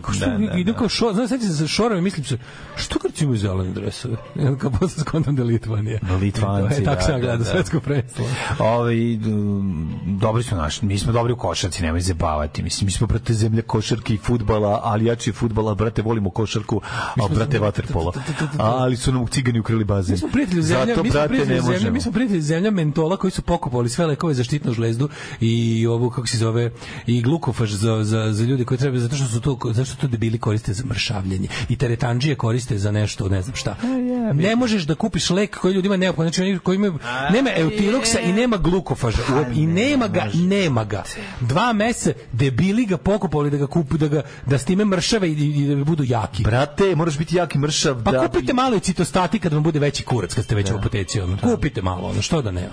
Kakvi kreteni. Kad smo kod mog nezanimanja za sport, ušao sam u taksi i taksista prvu stvar koju je rekao, nakon što sam ja rekao Strasmajerova 5, on se krenuo i rekao, Gledao sam prepodne naše odbojkašice i večeras igramo lupam sa Italijom ili ne znam šta. I ja ga ovako samo pogledam, on mene pogleda i u mom pogledu je shvatio da se njegova izjava se odbila od tvoj čeoni režen i vratila se usta. Koga boli, razumeš, ona za sport, znači ne, video da sam oslobođen od fizičkog i samo je prešao na Toyota MR2 koja je isto ispred i rekao, brate, druga rezervna tema 3-0, vidi kako troši. Mene ni tu ne bi dobio, čoveče, ti si bar dobar čovek, tebe bi našao na automobilima, znači proba sport. Našao me na Toyoti. Da. Našao me na Toyoti, inače bio neki drugi automobil, vratno mi i tu. A ne, to ti kažem, našao te na automobilima, izgubio te, nije te dobio na sportu, tema broj 2 upalila, meni bi još 3 kruga, bilo bi sledeće kao, ne bi upalio sport, ne bi upalio automobil, onda bi bilo kao, brate, pogledaj sise na ovoj. To mi reci, vidi. To mi reci. A bila je noć, nisu se videle sise. A, dobro, da. A sport i kola radi noć. Jako mi je bilo smešno. Znači, učestvovao sam u situaciji dok sam čekao ispred Merkatora da... Dale, otko znaš što za citostatike? da Feđa nešto završi. Ja i Anto stojimo ispred Merkatora i gnjavimo nekog kera koji tamo stoji. Crnog menadžera? Da. Crni menadžer je najbolji. To je menadžer Merkatora. Da. On je predivan. On je, kako je on ozbiljan. Za to vreme najbolja riba na svetu, najbolja riba na svetu pokušava da najsisatija da otključa bajs. A zato dva debila koji su izašli i vrtali kašicale ne mogu, ovaj jedan ne može da odvoji facu od sisa. Ja to razumem. Znači ja sam to toliko... Ja to isto ne mogu. Vidi, ja sam gledao, stvarno. Toliko sramota zbog toga, ali... Bilo je nemoguće ne gledati te sise, ali faca tog lika je bila bolja od sisa. Ja sam prešao na kraju da gledam u facu, jer nisam mogu da verujem da čovjek može da ima tako blentavu facu da gleda sisa. To se meni isto dešava. Meni je sramota. Ja bukvalno kao ja to razumem. Ja dobijem onaj bullet dodging time iz Max Payne-a. Da. Nestane mi vreme i prostor, budemo samo ja i sise. Da, ne, ali ne, neverovatno je to. To se desilo. Mislim, pri tome je ono stvarno... I onda bude Daško, kažem da, 8 minuta već gledaš u sise. Predobre je bila riba, stvarno presavršena, ali čovek koji ima neku tetovažu na nozi, koji izgleda stvarno, svakog trenutka su mogli proći kolima i izrešetati ga. Mislim, tako izgleda čovjek i njegov kolega. Znači, ovaj imao facu nikad opasniji čovek likom nije dobio, transformisao se u mekano blentavo u dete koje bi sisalo to, razumeš? Znači nešto animalno u njemu se upalilo, imao je facu glupavu. Ja sam ne znam koliko je ono to trajalo. 5 minuta si gledao sise, a 8 u njega. Pa više sam gledao u njega, jer mi je bilo toliko smešno. Pa kažem 8 u njega. Prosto ne mogu da... I onda se u jednom trenutku kao trgo iz toga, jer je prošao kolega i napravio onu facu kao, a si dobra, ali pre toga si bio, znači kako bio razoružan, totalno, ne mogu ništa da uradi. To su ti momenti čiste sreće. Da, to je to tvoj odnos sa Darom Bubamarom. To su ti nepatvoreni momenti kada jednostavno u svojoj suštini čovek se jednostavno prepusti svemiru. Jeste. U Makedoniji afera, kad smo kod citostatika, svi budali u Makedoniji razblaživali citostatike. Neko ko je nabavio citostatike odlučio da malo zaradi više njima, pa ih je razblaživao fiziološkim rastom. Kako zlo. A će se nada da će naći koji to da će ga obesiti, upucati, otrovati i zapaliti dok visi. Ne, treba da ga zaraze rakom jebote. Znači, čovječ, to gledanje sisa trajalo kao prosječna indijska serija. Jako je dugo to trajalo sve, ali faca lika koji je gledao, znači, bukvalno... Mi smo visoke ribe sve zvali Sabonis. Čovjek jako liči na lika iz Vidimo se u čitulji. Znači, tako izgleda, Krimos. Ali njegova razoružanost pred ogromnim grudima. Niste prokomentarisali neodržani veličanstveni rock spektakl na sajmu organizaciji Gorana Jović i headlinere Rock Apoteku, a ne možemo ni mi sve da stignemo, evo na primjer za ovo sad prvi put čujem. Ne znam za ovo, kad je bilo? Pa Goran Jović, legendarni četvrtkaš. On je neki naprednjak iz Stare Pazove, što jako voli rock, sećaš smo ga imali jednog četvrtka. Zaboravio sam, ne bi ga Rock Apoteku, da. Svakim čast što su se odvažili na spektakl na sajmu, mislim, treba imati muda pa uvatiti prostor, a ne može da pa neodržani. A neodržan, aha. Da. Planule 3 karte. Kaže, ja volim videti Nice Tits, a već imam 2 svoje isto nice i to je okej. Naravno. Blago tebi, kako je to lepo, čoveče, kad ti tako možeš da ako ne uloviš, imaš da samo spustiš pogled oko pracu zemlje, a tamo ti isto lepo. Pa, no. To je super. Ćemo vreme? Pa ne, ali to je normalno, ko što Daško voli vide dobar kurac. To nije to sramota. A ne, Zaro, tu smo pričali već o tome, kao kad je bila ona čuvena rasprava, gde sam ja to bio? Čuvena rasprava, moj najveći zbunje kad smo kao klinci iskoristili priliku što su roditelji naših druga otišli na posao, a mi otišli kod njega da gledamo Pornić i sedimo naš četvorici i gledamo Pornić i zagledani potpuno, jedan drugar kaže, vidi što mu je venast kurac. I sva trojica se okrenu, ostatak u njega i pogledaju. A svi ste primetili, samo što ste njega optužili. Nismo primetili, brate. Naša rasprava bila skroz drugčija. Ja sam penise počeo da vidim kad su Pornići postali češći. Nisi imao ti vremena, ti si tu imao vremena samo da vidiš. Baš suprotno. Mi smo bili u fazonu kao pričali smo nešto o tome, nešto u srednjoj školi. Penise u mom životu pojavio časopis. Neko dana porno časopis i kao gledamo i kao da stignemo da prelistamo sve. Pogledaš da bi video gde si ti nalaziš. Ne. To je bilo vrlo u redu. To je bilo, mislim, zato služi zajedničko tuširanje. Ne, nego bilo gledali smo neko neki nemački na tipa 200 strana. I sad kao, znam da smo listamo i kao neko rekao da vrti brže, kao nema se, ja krenem da izlako film. Ne, ja krenem da gustiram tamo, razumeš, kao krenem da kao da gledam, da razgledam. I sad drugi kaže, aj kao požuri, ja te moram na čas da sve više prelistamo. I ja kao dok sam uleteo i jedan drugar kaže kao, aj brate, nađi neke sa većim kurcem. I ja kao prvi put tad razmislim kao ujebati. Ne, nego ja shvatim da i ja bi volao da vidim nešto sa većim kurcem. I onda svi zaključimo u fazonu da više volimo da gledamo Porniće sa većim kurcem. Pa keveti, naravno jebote. Eto vidiš. Pa dobro, to je to bukvalno obrnuta ova situacija. Ma ne, nego samo interesovanje za to, ne znam da li me razumiješ. Pa to ti kažem, nema ništa, kao, hoćeš hoćeš da vidiš da to bude skroz dobro.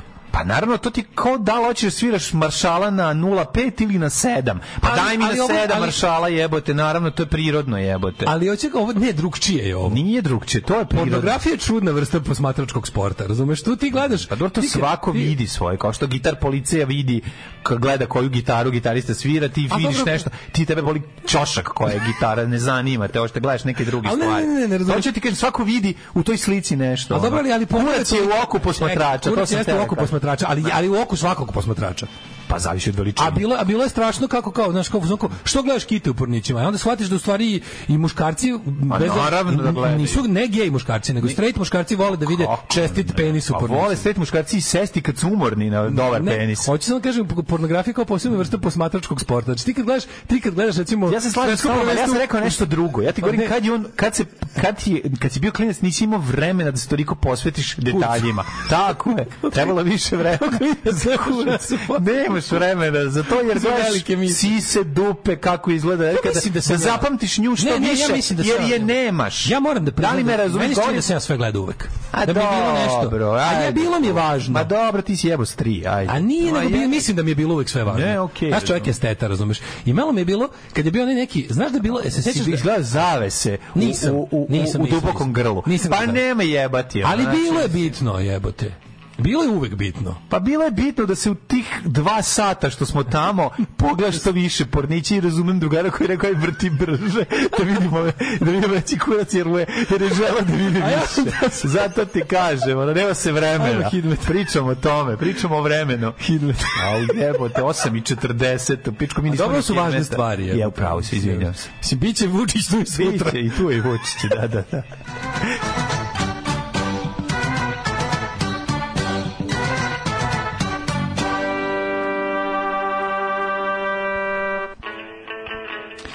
Da vidimo mi šta kaže profesor doktor Jugo Nikolić, nisam ga dugo posećivao, jako mi je žao i izvinjam se što sam ga zapustio ova 2 meseca dok nismo dolazili. 16, 15, pa jedan evropski prosek. Čekaj, dobio sam... Boga mi imaju 18. Pa dobio sam od drage osobe koje dobro poznaje poruku. Poslao mi kurac. Veliki. Možeš lepše da pogledaš. Kako se zove, kaže, da, ti kad gledaš sise, imaš tvoj pogled broj 47, ukrstiš očima i fiksiraš bolesno. Pa da. Dobro, to je prirodno. 16, 17, 14, 19, 11, 13. Ajde ti pređi na crni, na black top. Na crni. Pređi na crni. Na nas, što obraćamo pažnju na sve. Da. Crni vrh 14, Negotin 19, Zlatibor 11, Sjenica 13, Požega 16, Kraljevo 17, Koponik 8, Kuršumlija 7, Kruševac 7, Ćuprija 17. To je kao kada 18. put gledaš ko to tamo peva i vidiš babu koja sedi u autobusu. Pre toga je nisi video. Ja jesam. Ne, babu, nije ti dobro, ne kažem to, nisam video babu prvi put. Pa to ti kažem. Ali sam video kakav je kurac u Porniću uvek, zanimalo me. Vidiš, pa okej, znam ja to. Znam ja tebe, razumeš, to je sve u redu, jebote. Leskovac 16, Zaječar 16, Ti znaš, mi smo normalno veličina. Dimitrovgrad 16, Vranje 20. Proseci. Vranje 20. Pa naravno, najkuratije. Mi stari Vranjanci kažemo da će vreme biti kakvo. Ja, vreme za budućnost, šta da vam kažem, danas lepše. 29 stepeni, sutra 30 i tako. Cijela nedelja je jako lepa. Uživaćemo ove nedelje, biće fino. Ne vredi Seko da se nameštaš. Mene žene ne interesuju. Ja sam nastan. Alarm sa Mlađom i Daškom. 8 je časova. Radio Daško i Mlađa. Prvi program. Poskupeće sve od prevoza do hrane, plašimo ljude. Pa nije plašimo ljude, to je tačno. Jebali su nam keve, sve su poskupili. S kojim je ovdje? Ali on izađe i kaže, za neko tamo dete, ne znam, majke će dobiti pare, a evo, dećemo to. Znači, uzmem ti, to ti ono dobar dan. Evo ti 5 dinara. Prođi kroz ova vrata, dam ti 5 dinara. Na drugom kraju hodnika te čeka Lacika i Đera, da ti uzme 10. To je baš to. Brate, akciza. Ulaz besplatan, plaća se na izlazu. Akciza, najveća akciza na svetu. Ja mislim da imamo najveću akcizu na svetu, na gorivo će se još povećati. Pa da. To je, kažem vam, zapamtite ove moje reči, jedini cilj države Srbije je nesreća i nestanak njenih stanovnika. Država Srbije služi isključivo da pljačka, ponižava i ubija svoje stanovnike. Ništa drugo ne radi. Ostalo su kozmetičke zajebancije i ono, kako se kaže, odvlačenje pažnje. Ta država je jedan ono moloh, jedna ono zver večito žedna ljudske patnje i krvi. I to je tako jednostavno. Ono šta će uništiti, znači, to će to. Ono što je garant kraja srpskog naroda je srpska država. Znači, jedina šansa da srpski narod opstane je da nestane srpska država koja ga ubija. To je bukvalno jedini i opstaće, biće Srba, samo što će na svu sreću im država Srbija siće s grbače i moći će da srećno žive u nekim drugim državama i dalje će biti Srbija. Kako je kurac u oku posmatrača, pa od toga se oslepi.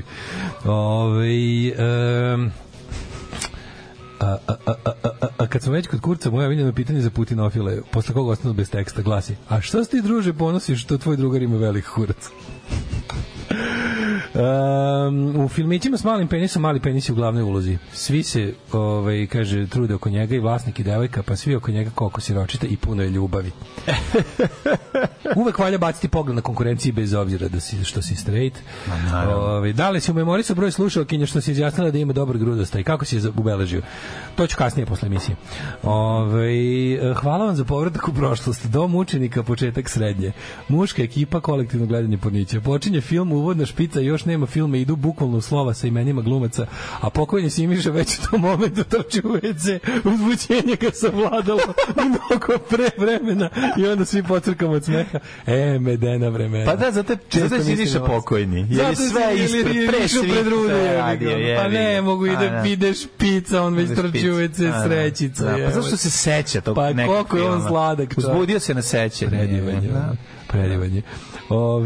Da vam kažem, u policiji postoje čovjek koji je uspeo da koliko god vam je teško, sjetite se srpske nejači u Grčkoj koja četvrti dan sedi u hotelu jer kiša ne prestaje. Pada kiša u Grčkoj, ja? Crni vrh i daje cifru tačno posle priče kako se dobro sve poklopilo. Kažem, vremenska prognoza je bila skroz u fazonu. Mladene, imamo drugi sad, to je naš sat. Blic je pobedio danas ovog košarkaša koji je ostao bez bubrega zbog povrede na terenu, je napisao: heroj nacije, za Srbiju je dao bubreg. Ne mogu, ja to ne mogu. Ja to više. Da li će mesec dana, ja ne znam ništa o Boriši Simaniću. Ne znam, ja sam prvi put čuo za Borišu Simanića tad kad je siroma najbao. Nisam, ne pratim. I onda u život mi je ušao kao čovek koji se gadno povredio na sportskom borenju. A da li je Boriša u fazonu kao da mu je drago što je Blica ovo napisali u fazonu, ba daj terete se u pičku majtru, jeste li vi normalni? To je problem što nikad ne znaš. Nikad ne znaš da će Boriša da kaže wow, bravo, hvala vam na ovoj divnoj naslovni, ili će kaže da li je bilo ludaka u vašoj porodici, Silvestre. Moramo 5 pitanja na koje bi Slobodan Milenković trebalo da odgovori u postupku Jovanjice. Ajde malo se pozabavimo tim stvarima. To je bilo potpuno genijalno i ponašanje države prema... Mislim, moramo, to je tema koja je bila zapravo tema leta, jedna od većih, jer je čovjek juče podneo zvanični, pazi, on koji je onako dosta, videli smo da je dosta ponosan i dosta onako Ray Donovan kada izlazi i onako prikopčili od kopča sako, baš teški srpski Ray Donovan, je, kako bih rekao, juče se prvi put je pisao zvanično MUP-u, tražio je zaštitu, fizičku zaštitu, jer smatra, jer ima kao informacija da mu je ugrožen život. Obično ti ljudi koji su radili u policiji su ne prihvataju policijske zaštite iz ovog ili ovog razloga. Je rekao da ima ozbiljne podatke, da je jedno od narkoklanova, onaj bliži državi, raspisao poternicu za njim. Pa znam, ali a poternica u njihovom slučaju nije hapšenje. Pa da, ali kako čovek da se zaštiti ako država hoće da ga ubije? Pa, kod nas je to još uvijek u rukavicama. U njihovom slučaju je to sad u rukavicama, ali jasno je da je čovek protiv države. Država, mislim, on sada biva progonjen od strane službe za koju radi. To je potpuno jezivo. Mislim, to je potpuno jezivo. Pričam malo o tome i cijelo toj stvari. Malo ćemo da rekapituliramo šta se desilo i da interesantno je to sve kako radi ta radikalska poganština u slučaju ovog svega, kako je to u stvari taj njihov moment, kako profitiraju svake loše situacije, to mi je fascinantno, pa ćemo se malo posvetiti tome. Muzika za koju Srbiju zabole dupe. Alarm sa Daškom i Mlađom. Što me nema pesmu ako raspoloži ovom Somewhere in My Heart. Kako ne, prelepo. Camera, pre toga smo slušali Davida Bowie, tako se da, Absolute Beginners. Beginners. Kakav divan blog sam napravio, znači prosto nekad sam, ne mogu da verujem. Postoji država Srbija kao takva proglasi bankrot, pošto je dizanje akciza, u svakoj državi očajnički čin da se spase budžet. Ne, brinite, ovo može zauvijek do tera. Ja mislim da naša država nikad nije proglasila bankrot. To je Argentina radila. Ljudi misli... Island je isto bankrotirao. Ljudi imaju pogrešnu ideju o tome šta bankrot znači. Bankrot nije propast kraj. Bankrot se nekad dobio i da bi spasao državu. Država jeste to malo čunuli državi kao što je naša, gde je, mislim, mi zapravo živimo u permanentnom bankrotu, gde država Srbija laže da može da finansira dugove koje ima ka svojim građanima, tako da naša država uglavnom de facto večito bankrotirana, ali da i jure nije nikada, tako da mislim da su pronašli način da izbegnu formalni bankrot još, pa ako ga 93. nisu proglasili, neće ga ni sada. Da se vratimo na temu leta, to je naravno afera Jovanjice, koja je interesantna zbog toga što, mislim, pazim, ti i ja, a i većina ljudi koji nas slušaju smo advokati legalizacije marihuane. Ja sam advokat legalizacije apsolutno svih droga, ja sam za apsolutno legalnu drogu, jer smatram da je jedini to način da se ljudi manje drogiraju i da droga izazove manje društvene štete od one koje sad izaziva. Međutim, kako stvari stoje, kod nas trenutno ni marihuana nije legalizovana i proizvodnja iste je ilegalna radnja i sadnja i čupnja i prodavnja i sušidba. Sad, u toj situaciji znamo što je bilo, otkrivena je najveća plantaža marihuane u Evropi, to je Jovanjica, koja je bila prodavana na javnosti kao poljoprivredno dobro, ogledno na kom se prave nove vrste zelenih salata i paradajza, i desilo se to da je nekom postalo sumnjivo šta se tamo dešava, i policajci koji nisu znali da je to državni projekat i da se to može raditi, tako da iza toga stoji apsolutno sav državni vrh i tajne službe i sve ostalo, su radili svoj posao ne znajući da su u pitanju zaštićeni proizvođači lakih droga. A nama se stalno servira priča od strane ovih drugih da su oni to radili za nečiji drugi račun. Mislim, to je ono što nama... Ono što oni ne mogu da... Ono što je činjenica jeste da on treba da ukaži Gašića. Laži Koluvije i ostalih ljudi iz Srpske napredne stranke, uključujući trenutno ministra policije, idu od toga da tamo nije bilo plantaže, da tamo se nije proizvodilo to što je bilo plantaža, se nije proizvodilo to što je. Onda jedno vreme bilo priča da je to industrijska konoplja.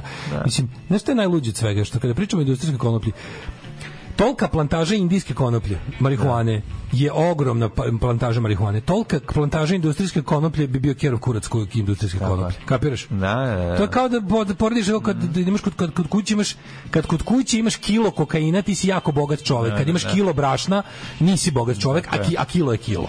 To je otprilike ta priča.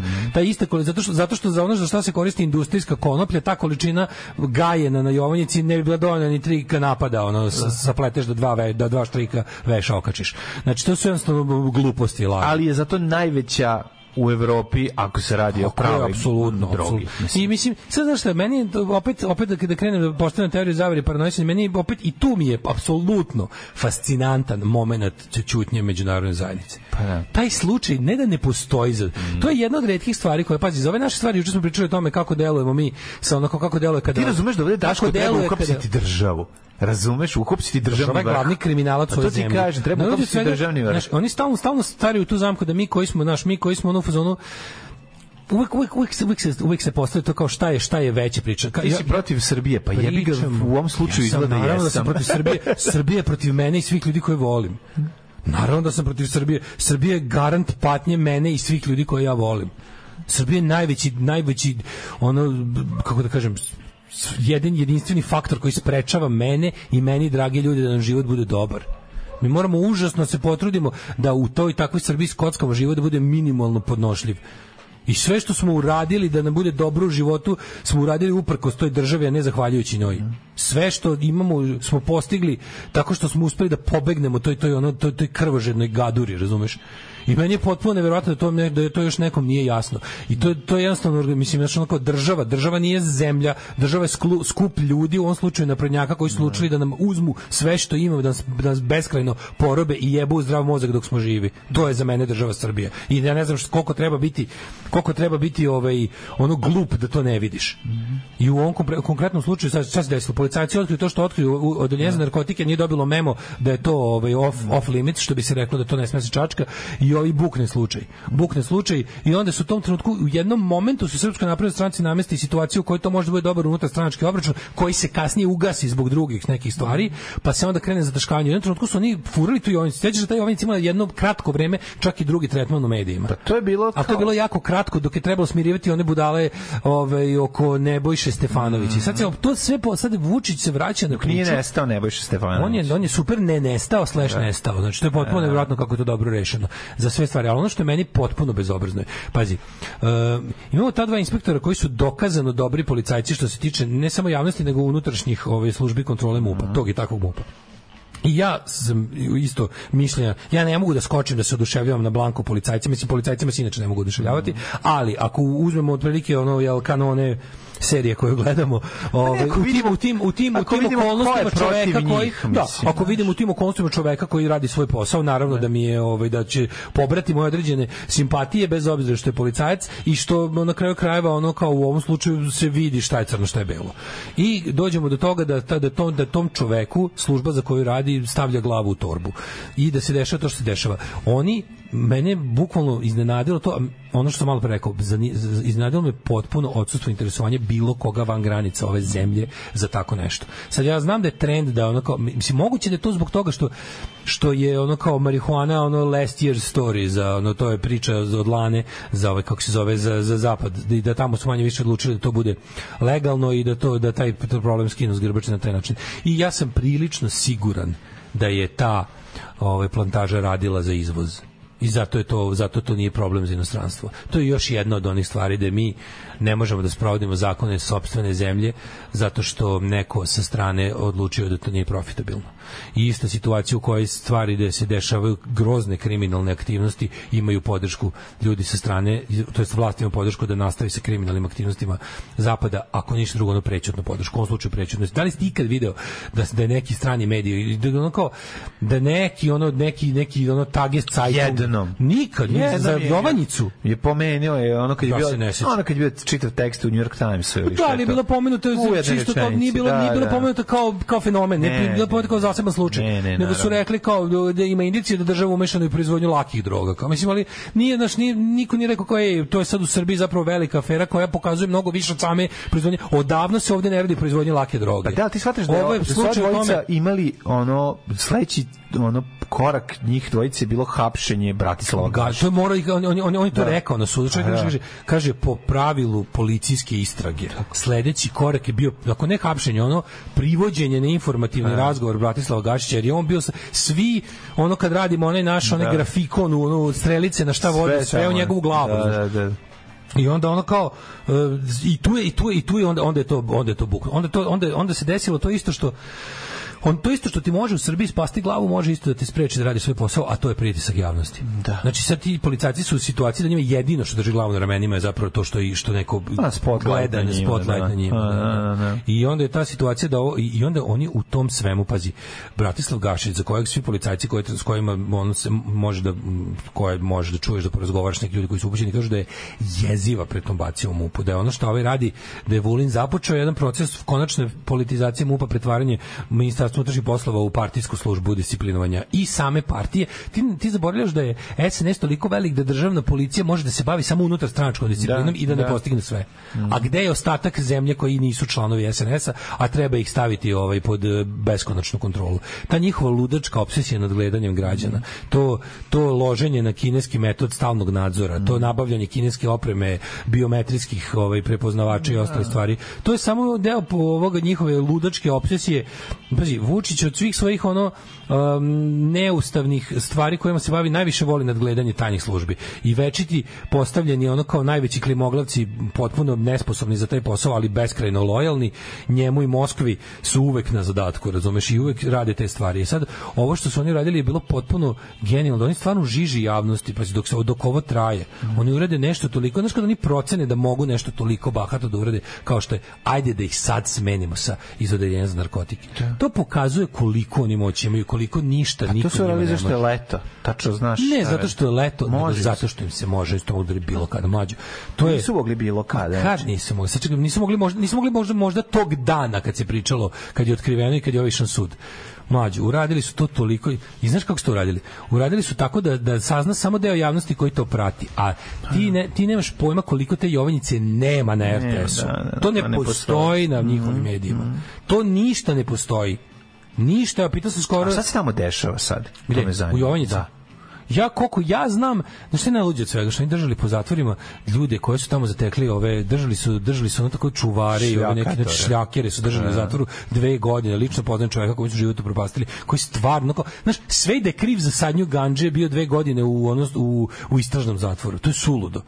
I to je, ali ne znam da li se tamo nešto proizvodi, da li to zapečaćeno i dalje. Mislim, ne bi me čudilo da to normalno radi, da oni se tamo gajaju. Ja sigurno tamo tamo ništa nije. Ja samo vidim da se tako koluvija toliko smeje u lice svima, to zabavanje, to predstavlja njega, znači kao veliki vernik, sad otkriva i Dražin grob. Mislim, to je sve perfect shit story. Jeste, da. Znaš, on se sad bavi traženjem Dražinog groba, spomenik u velikom generalu. Mislim, ti znaš da to, mislim, to je stvarno sve četništvo, sve sav organizovali kriminal u ovoj zemlji je četništvo, i obrnuto svo četništvo organizovani kriminal.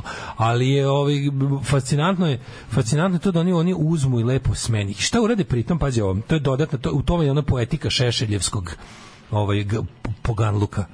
Oni njih prebace, znaš gde? U odeljenje za ratne zločine.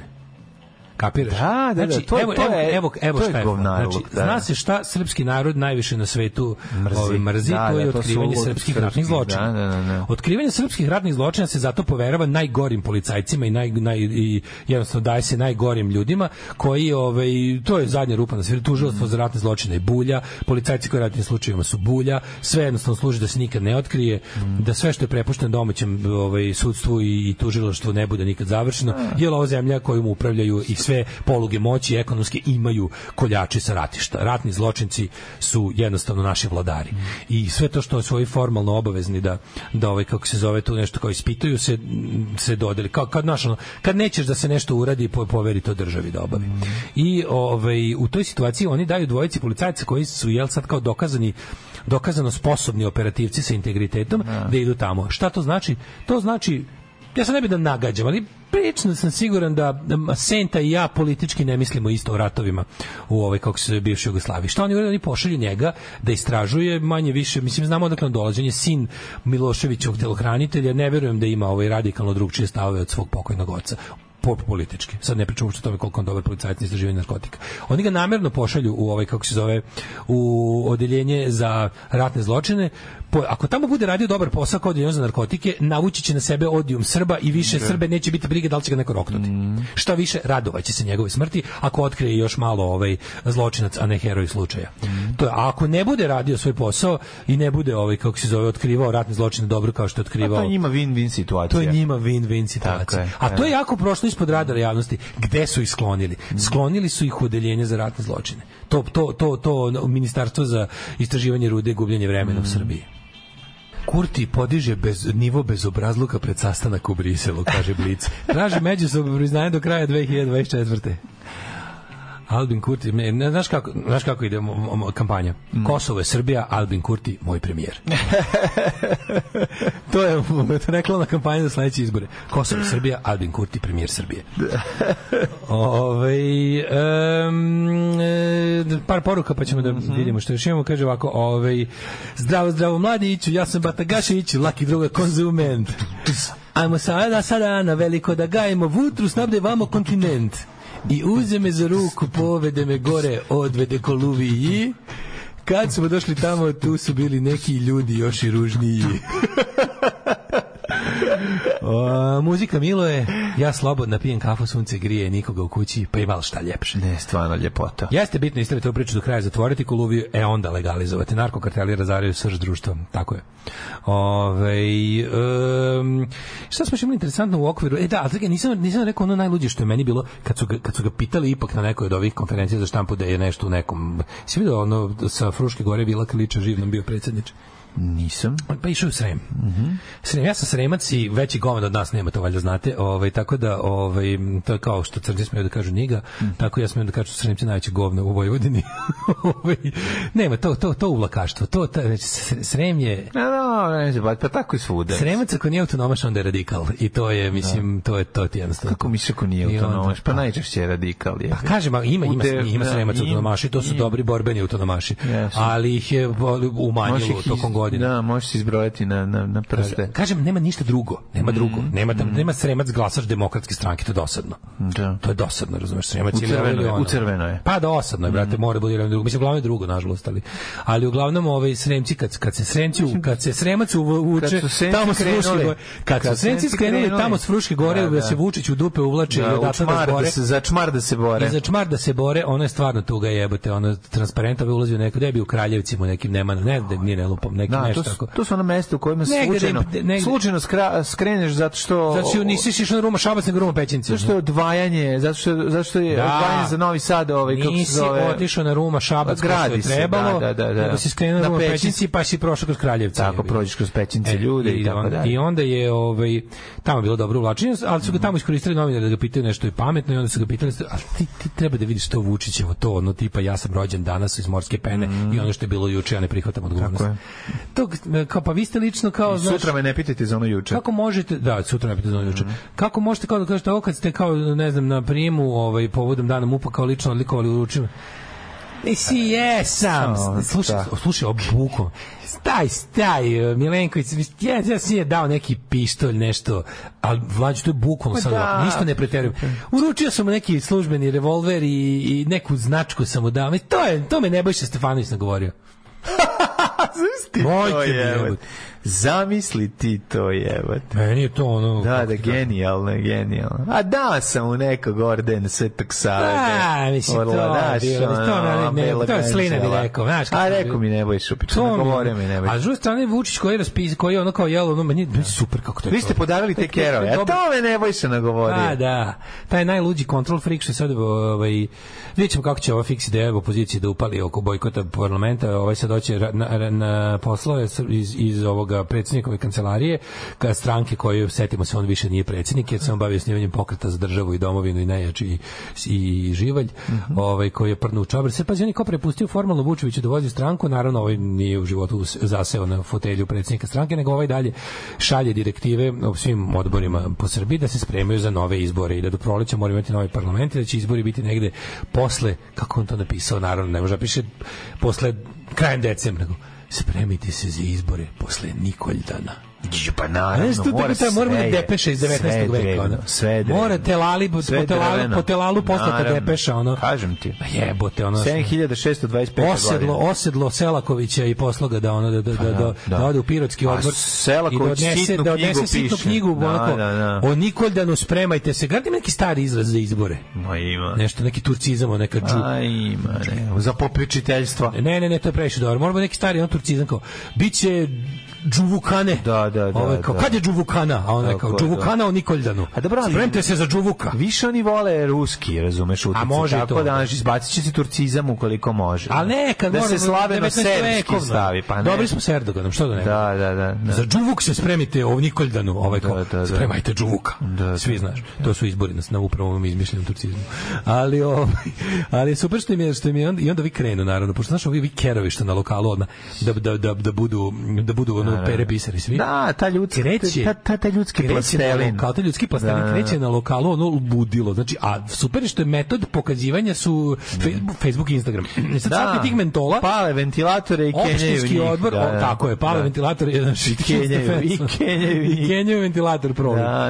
Fore što onda pošto znaju da predsjednik čekira Instagram jednom u 5 minuta i onda to se na svi opštinski odbori imaju taj SNS, Batočina, Zvezdara, Kolaša ne postoji, na sreću, opštinski odbor.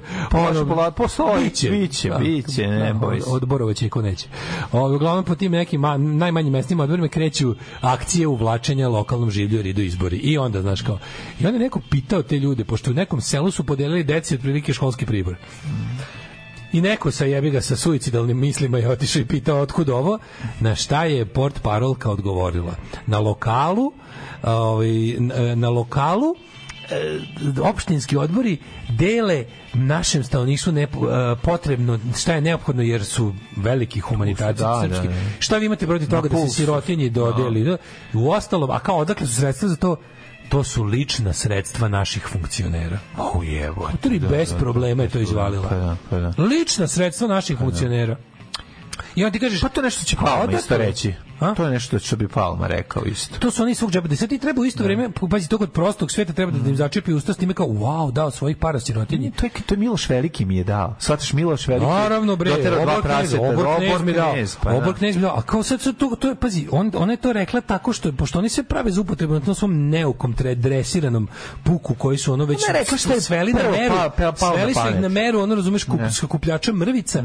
I onda kad je to tako, onda ovaj lepo kaže kao, to su to ti iz ličnih sredstava, što kod tebe treba da izazove jedan jedini reakciju, to je da dalje ne pitaš. Kao, hvala mu odvojio od svog a kod normalnog čoveka kao, a odakle njemu, izvini? To ne može. Funkcioner stranke je zanimanje. Ko će to pitati? Na koji način je funkcioner stranke tačno profitabilno zanimanje? Objasnite nam to bez da vaša stranka ispadne kriminalna organizacija. Ne može. Ne, objasnite mi to kako recimo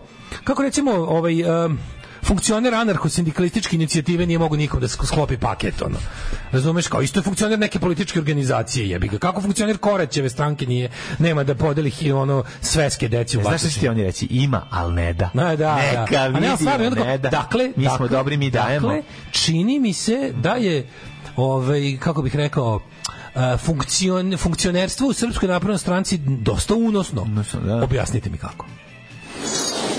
Život može biti lakši, posao može biti bolje plaćen, zakon ne mora biti poštovan. Srpska napredna stranka. Učlani se još danas. 9 je časova. Radio Daško i Mladja. Prvi program. Evo nas u 9:30, kakvi 9 časova, mi se spremamo, poslušamo dve pesme, ulazimo u Jet Set, čitaj neke poruke Milinoviću. Kaže, ja opasno brzim blic, možda više nego Kurir Informer. Turski termin za izbore je sečim, sa ono c sa kvačicom dole. Isti je na srpski jezik upodobljen u pojam seča knezova. Mi tako radimo izbori, time se ponosimo još 1804. Imaju stari automehaničari onu dođi za nedelje. Hadže muš tuluk. Daštanje je stari izraz za glasanje, može i biranje. Ne čitaš mi poruke svejedno, evo sad sam ti pročitao poruku svejedno, a ljudi breaking news diletale otao danas MILF. Dašta, čekaj, nije Dašta nije zagonetka. Ja se sećam u starom Nevenu, čekaj, ove zmaja, kad znaš bilo ono ukoričeno izdanje starog Nevene, sećaš toga? To su bile lepe. Boravio sam. Neko je sakupio sve te ukoriče od Nevene, i to je bilo daštanje, i to je bilo zagonetke. Nisam znao da je daštanje i bilo. Nešto je to možda poslednje što bih želao da imam, da se bavim. Bilo je, mislim, da, imali smo klinici, imali smo... To je riznica bila po kućama. Mi Subotičani smo proglasili Vučića za počasnog građanina sad za dan grada, pa nas neće oprati Sava ni Dunav. A ne da vas neće oprati Sava ni Dunav, vi ni nemate reku da se operete na taj način. Dakle, to je još teže. To će još teže da ide. Jezero će ih oprati. Da. Svaka čast Daško na definiciju Sremca kao čoveka. Jedno što bi dodao da bi se autonomaški Sremac najradije borio za slobodan Srem, ali pošto je mali jadan mora se šlihtati u Vojvodini. Pozdrav iz Rume. Pa znam ja nas, jebo ja nas. Šta ćemo, Mladen, ili imamo vremena za neku temicu ili će to da bude jedan veliki jet set? Koja temica, bre? Koja crna temica? Slušamo muzike. Šta si nam lepo spremio, Mladen? Spremio sam Candy Now i Banana Ramu. Šta hoćeš? Nemaš bolje. Svaka čast. Generator! Ajmo! Better Legion! Alarm sa Mlađom i Daškom. Banana Rama,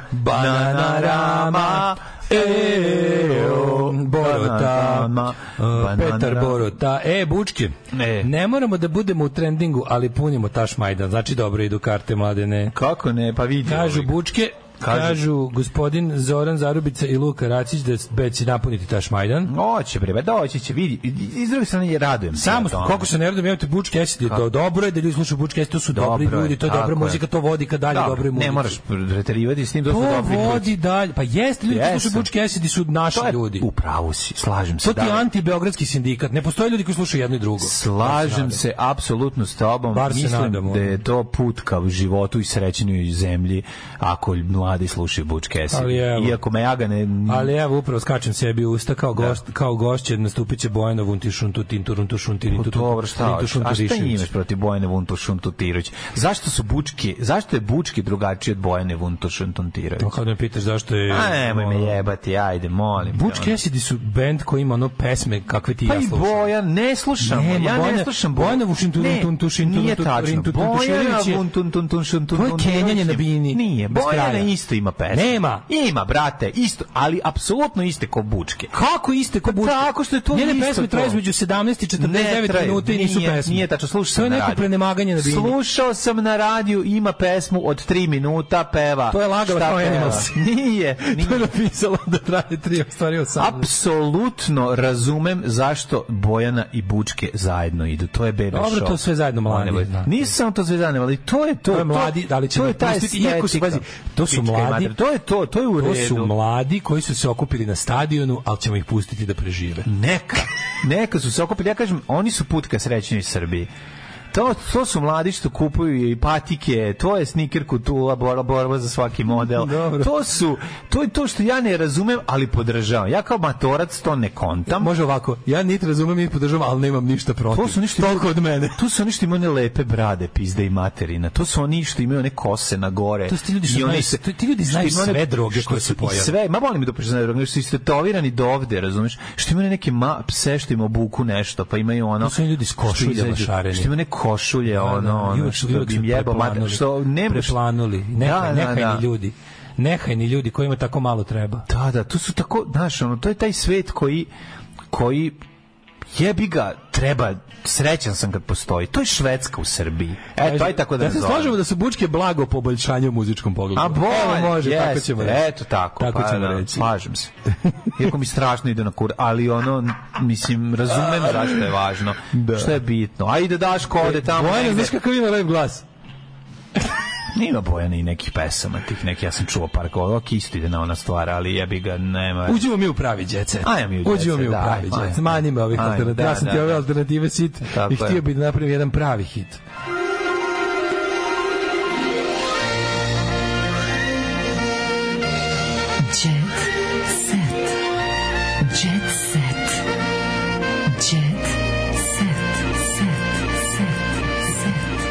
Cassidy, Vizelj i Ljubičici idu zajedno, to je pančevačka scena. Ja volim i Vizelj baš volim. Ma kako ne? Nove pesme govno, ali volim bend. Izašao ti Vizelj na 12-palačnom crevu.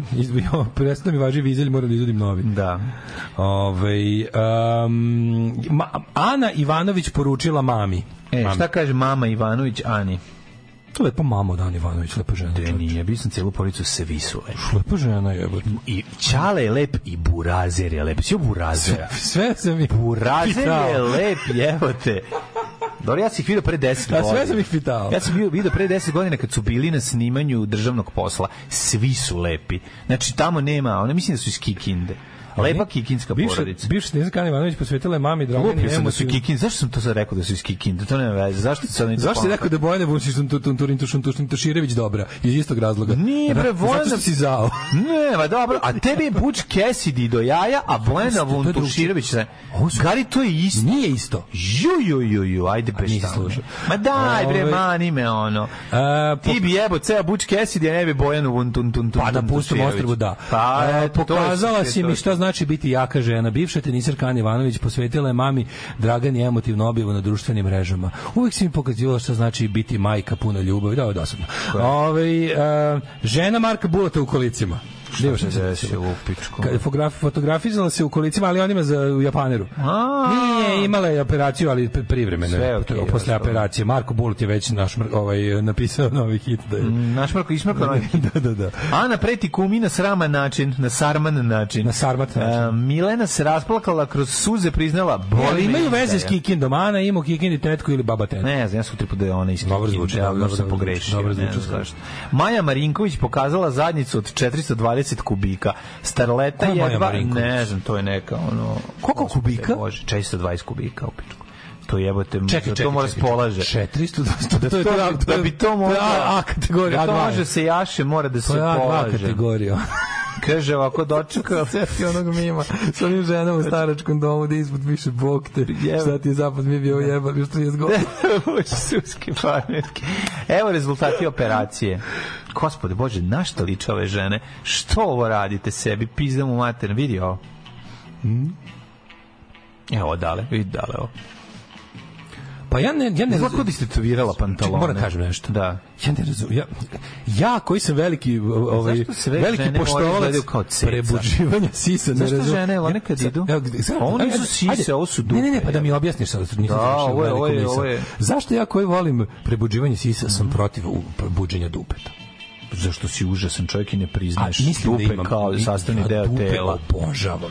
Dupe super. Ja dupe obožavam, ali znaš šta? Dupe je važnije od sisa. Kako ne znaš, jesi čitao moju knjigu? Mislim da imam teoriju. Dupe je važnije od sisa. Da, to je loša knjiga. To nije uopšte loša knjiga. Slušaj moju teoriju zašto plastična sisa da, plastično dupe ne u mom slučaju. Slušaj mudrost. To nije tačno. Šta? Ajde, reci. Ali evo ovako, zato što sisa ne može da se poveća nikako osim da se poveća. Dok recimo dupe, to nije tačno. A šta nije tačno? Kako da dvojke skoči na četvorku, da ne kupiš? Ima mast za povećanje sisa, vidio sam da naručuju ljudi. Da.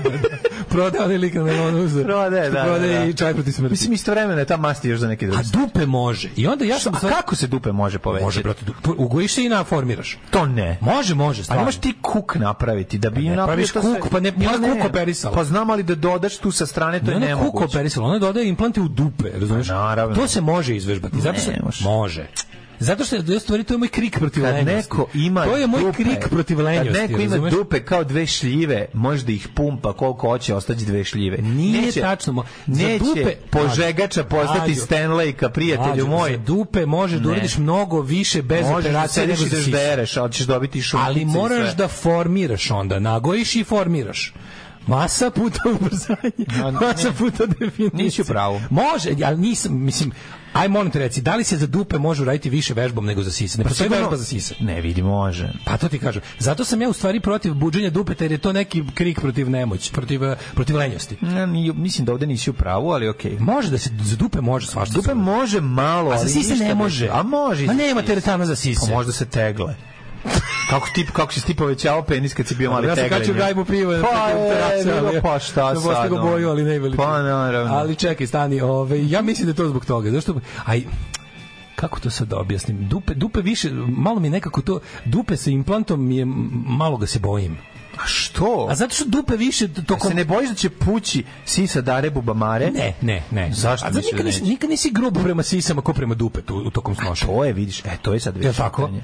Pa ti malo frka da budeš grub prema dupetu koje nije pravo. Da. Šta ako ti pukne dupe u lice? Ma da, šta ako se probudi ta osoba? Znaš, hiljade pitanja, razumeš? Daško krik protiv lenjosti. Upravo si kako se zove...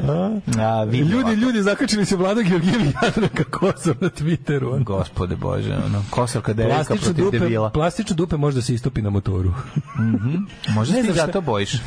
Pa moguće, da, sad kad sam postao bajker. Pa vidi, pucanje implanta. Masa puta u guzanje. A dobro, znaš, to je, ja ne znam kako izgledaju implant, ja pretpostavljam da je implant za dupe jači. Implant za dupe je jači od implanta za sisu. Pa jeste, da. Pa onda se tako robustniji, da je robustniji. Postavi se. Vežbanjem sise mogu samo da se smanje. Pa da, pretvori se nekako nešto. Da. Lupa jaja o plastiku možda boli. I to je isto. Blic eksplozija saznaje mina trudna, a Midžić čeka drugo dete. Slađa Tomašević proslava 50. rođendan, a danju na jahti uveče luksuzni restorani Viktor i Aleksandra i Lav Trojicki na odmah. Dane Svilar vraća se na scenu sa novom pesmom. Kako Blic ima obavezu da hajpuje Mitrovićeva govna dok se nešto ne primi. Pa da. Moraju, rade sve to. Evo, prvi dan je počeo tako što je lik polio drugom. Evo, pukla Darina sisa i potopila Daška. Uroš polio Janjuša pivom. Vidi izbor mi zadruge, vidi što se biralo dole levo. Vidi dole levo sliku. Biralo se je. Jako je dobro. Slušaj Ramiza. Jedan od novih učesnika Ramiz poznat po tome što mu je dete umrlo, ćerka imala tešku saobraćajku. Svi ti ljude, jebote.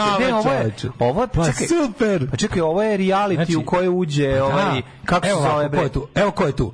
Imamo čoveka, imamo ovu jednu što je hvatana zbog što je švercovala drogu u intimnim organima. Onda imamo Ramiza kome je umrlo dete i ćerka imala tešku saobraćajnu, kaskader koji je Ricky Gervais. Ma, to je bukvalno. To je Ricky Dočekali smo ekstras. Dočekali smo ekstras. Da. A dočekali smo da je to legitimni razlog da se uđe. Živimo to. Ja sam čovek koga je zadesila neviđena katastrofa. Sad šta god ti kažeš, nemaš ništa da kažeš. Hoću da budem poznat. A to je potpuno legitiman razlog 2023. Što da ne. Super. Kakav idiotizam. Kako ono svinjac. Kakav svinjac. Ultimna rečenica, šta ako ti pukne dupe u lice. Hvala vam što ste nas slušali i danas, slušajte nas i sutra. Ćao. Tekst čitali Mladen Urdarević i Daško Milinović. Ton majstor Richard Merc. Realizacija Slavko Tatić. Urednik programa za mlade Donka Špiček. Alarms svakog radnog jutra od 7 do 10. You touch my tra-la-la.